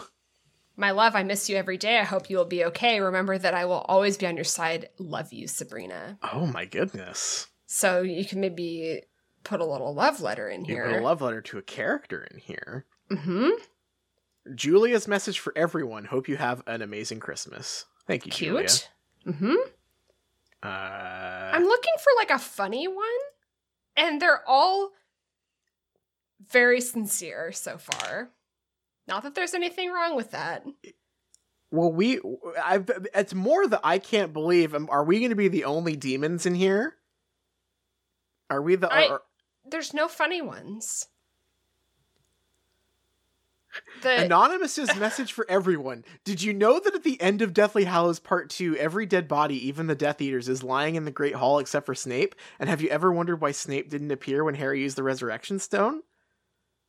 Very good question. It's because he's alive. That's because he's a vampire. He's a vampire and he turned into a bat and flew away. Mm-hmm. There's some people kind of using this to kind of pass some conspiracy theories around, perhaps. Do you think we should write a Christmas message to Dobby? Ooh, I like that. Oh, I found a One Directioner one. Oh. Someone's message for Liam. Hi, Liam Payne. Just wanted to say that I love you so, so much. Hope you have a great Christmas with your husband, Zizi. Stay safe and healthy, moi. Moi.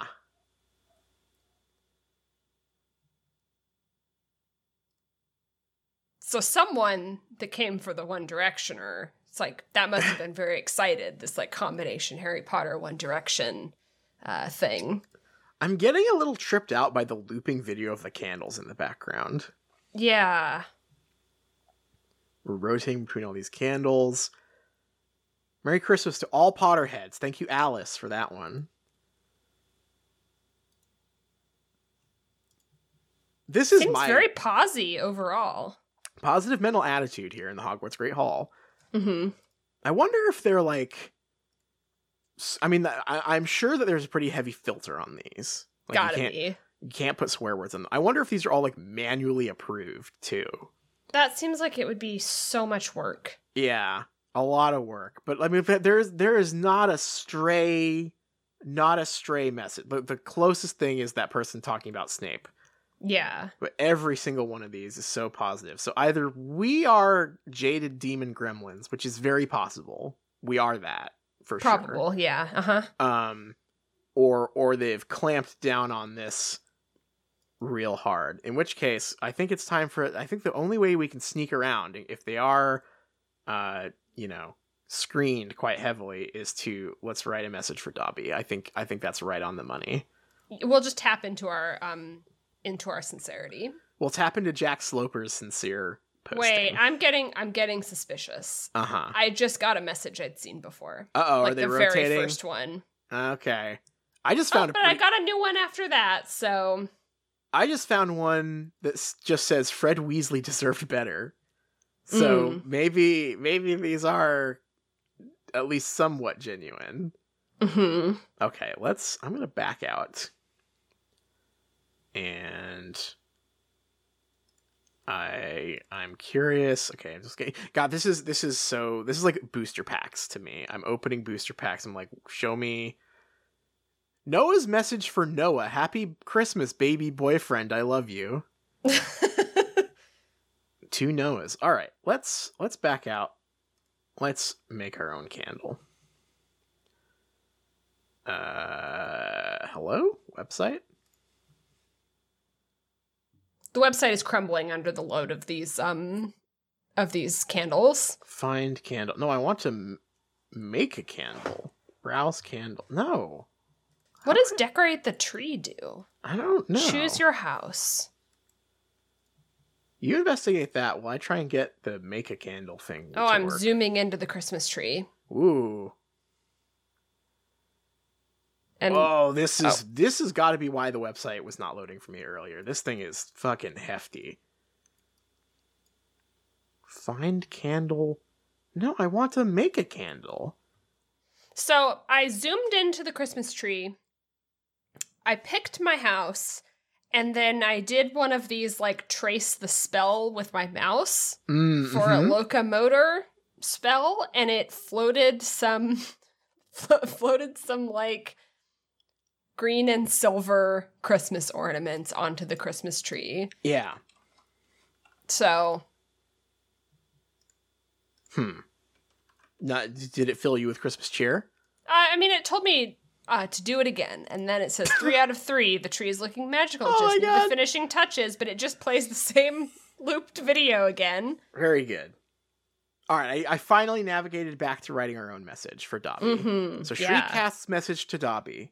Yeah. What is it? Dear Dobby, we miss you so much. We want to know what you got up to with Aberforth. That was going to be immediately my suggestion. We're on the same page here. Dear Dobby, we miss you so much. We want to know what you got up to with Aberforth. Did he make you eat bread and cheese? And nothing else? Or did you cook a big Christmas dinner? We got some space to add to this. R.I.P. Dobby. R.I.P. Dobby. Share our message. And the candle, away it goes. Oh, I have to do Wingardium Leviosa. Ooh, ooh, ooh, okay. Remember to swish and flick. Just thinking about it. Okay, there goes our candle. Wonderful. I wonder how many candles there are. This is definitely heavily filtered. It just says, your magical message has been sent. We will now get it ready to be sent off with your very own enchanted candle. Would you like us to let you know when it's ready? Yes. Yes, notify. Okay, so yeah, shrink. There's nothing bad in there. Yeah, that was an earnest message. We were Normal. We're not demons. We're normal. It's normal. It's a normal thing to say. It's a normal thing to say. Merry Christmas to Dobby. Okay. Magical message has been sent. I'm very confused about what this is for, because there's the other part of this, which is like you're searching for candles, right? Liam told us that this is a way to share. If you can't send a magical message to someone at this time of year, when can you? Well, and again, yeah. I invite him to check out some of the features on his cell phone. But this doesn't seem like a very effective means of communication. Can you, like, link to the candle? I mean, I guess ours hasn't been sent yet. It seems to be going through some sort of moderation process. So I now have, like, a thing in an inventory, which is my candle. Yeah, but can you, like, post a link to, like, embed a link on Twitter to it? Yes, it look. Oh, I see. Oh, I see what it is. You see that the candles, go to a message and you see underneath it, it says like candle number something. This one's candle number 2850. Okay. That I'm looking at right now. Sure. I'm guessing that when your candle is like published, because there's a search bar here and you can enter a number. So I'm imagining what happens is you get your number when your candle is approved, and then you tell someone, hey, I have a special message for you. Go to greathall.wizardingworld.com and let it load, and then go to the search bar and type in candle number whatever, and then you will see my message. Yeah. And I will await your return message in about 5 days. I will await. I eagerly await your response. Oh my god. Oh, well, I hope that our message makes it through, and I guess this might be an open invitation to everyone listening to either write Dobby or us or whoever a Christmas message and let us know, and then maybe we can read them next week or something. Yeah, because it looks like you can. There's like a Twitter link too. Yeah. So let's all strive to write a non-demonic message that will get approved by whatever moderation process they have. Normal messages only, please. Normal messages that you would like to send to us or Dobby or whoever, or perhaps to J.K. Rowling. You know, if you would like to send J.K. Rowling a message that says perhaps, I don't know, a smile emoji, send a smile. We can read some messages to us and Dobby perhaps next week if they get approved. This is so silly. It's very complicated for what it is. I love Neville Longbottom and Ron Weasley's smiley face. Aw, that's nice. Well, what a feature. I was not expecting this to be this in depth. Yeah, I will be curious to see if ours is approved, because nothing seems to be outside the lines in any message I see except for the one you read me about Snape. Yeah, but we did. Okay, I think we're safe because we mentioned a character. Mm-hmm. We mentioned Christmas. Yeah. And we said R.I.P. Dobby, and that's earnest. Right. That's from the heart. That's not a joke. Oh, I know. I think the only thing that is maybe questionable is I did say, did Aberforth make you eat bread and cheese? But I'm hoping. That's sincere. I'm sincerely concerned for Dobby's nutrition. So I hope that we make it through. I am doing the tree decorating thing now, and you are right. It is playing the same video 3 times. It changes the color of the ornaments, like because it's like the colors of the house, and it'll switch which ornaments have the color sometimes. Okay, well, also I finished it, and it some tinsel appeared on the tree, Yeah, I didn't even mention it because it was so it's remarkable. It's bright white, so it really just kind of looks like someone TP'd the tree. Yeah. But then it popped up a box that says, for even more magic, join the Harry Potter fan club. Oh, it's an ad. It's an ad that takes you to the $79.99 page to buy the subscription. So this is their big pitch for their fan club. For more of this. What's going on? What's going on? WB, Wizarding World, what are you doing? The brand is very sick. All right, well, we have gone very long, but I'm excited. I'm excited to see whether our candle gets approved. But we should probably I found another One Direction one. Ooh, this is the last one, okay. just because I like this one a lot. This is Stephanie's message for One Direction. Ooh, for all the boys. Okay. I hope that One Direction comes back eventually. If they don't, I just hope they're all happy. I hope they all have a wonderful Christmas, especially Liam, Zayn, and Louis who have kids. Louis or Lewis, I don't know. Can't wait to see Harry perform at the Jingle Ball. Hope that Niall is happy with his new girlfriend. Love, Stephanie. It's very thoughtful. That's very detailed. Good for them. I hope the One Direction boys see that and feel blessed by it. Mm-hmm. Yeah. All right. Well, I need to wrench myself away from clicking the candle thing here. Yeah, it's hard. It's hard. It's really tempting to just keep on clicking it. But for now, what do you say we take it to the close? Sounds good. Our theme song is Haunt McGonagall by Cheshire Moon. Huge thanks to them, as always, for letting us use it as our theme song. You can check them out on Bandcamp, and you can check us out at patreon.com/streetcast. We've got so much bonus content there for you. We have got book reviews, we've got movie reviews, we've got talking about anime and video games and nothing. A lot of nothing. It's fun to talk about just whatever. So if you want to hear us talk about whatever, why don't you head on over there? It's a little cheaper than the Wizarding World fan club, I will say. Mm-hmm. And Liz, what are we going to read next week? We're going to read chapter 29. It's called The Lost Diadem. Mm-hmm. Diadem. All right. Diadem. The Lost Diadem. Thing, that important object that we know and love and have heard so much about. The diadem. This is the Bloody Baron backstory. I swear to God. Yes. Yep. That's what's happening. That's what we're reading next. Something that I've, just been dying to know. I gotta hear more about that ghost that was mentioned 2 times as a joke.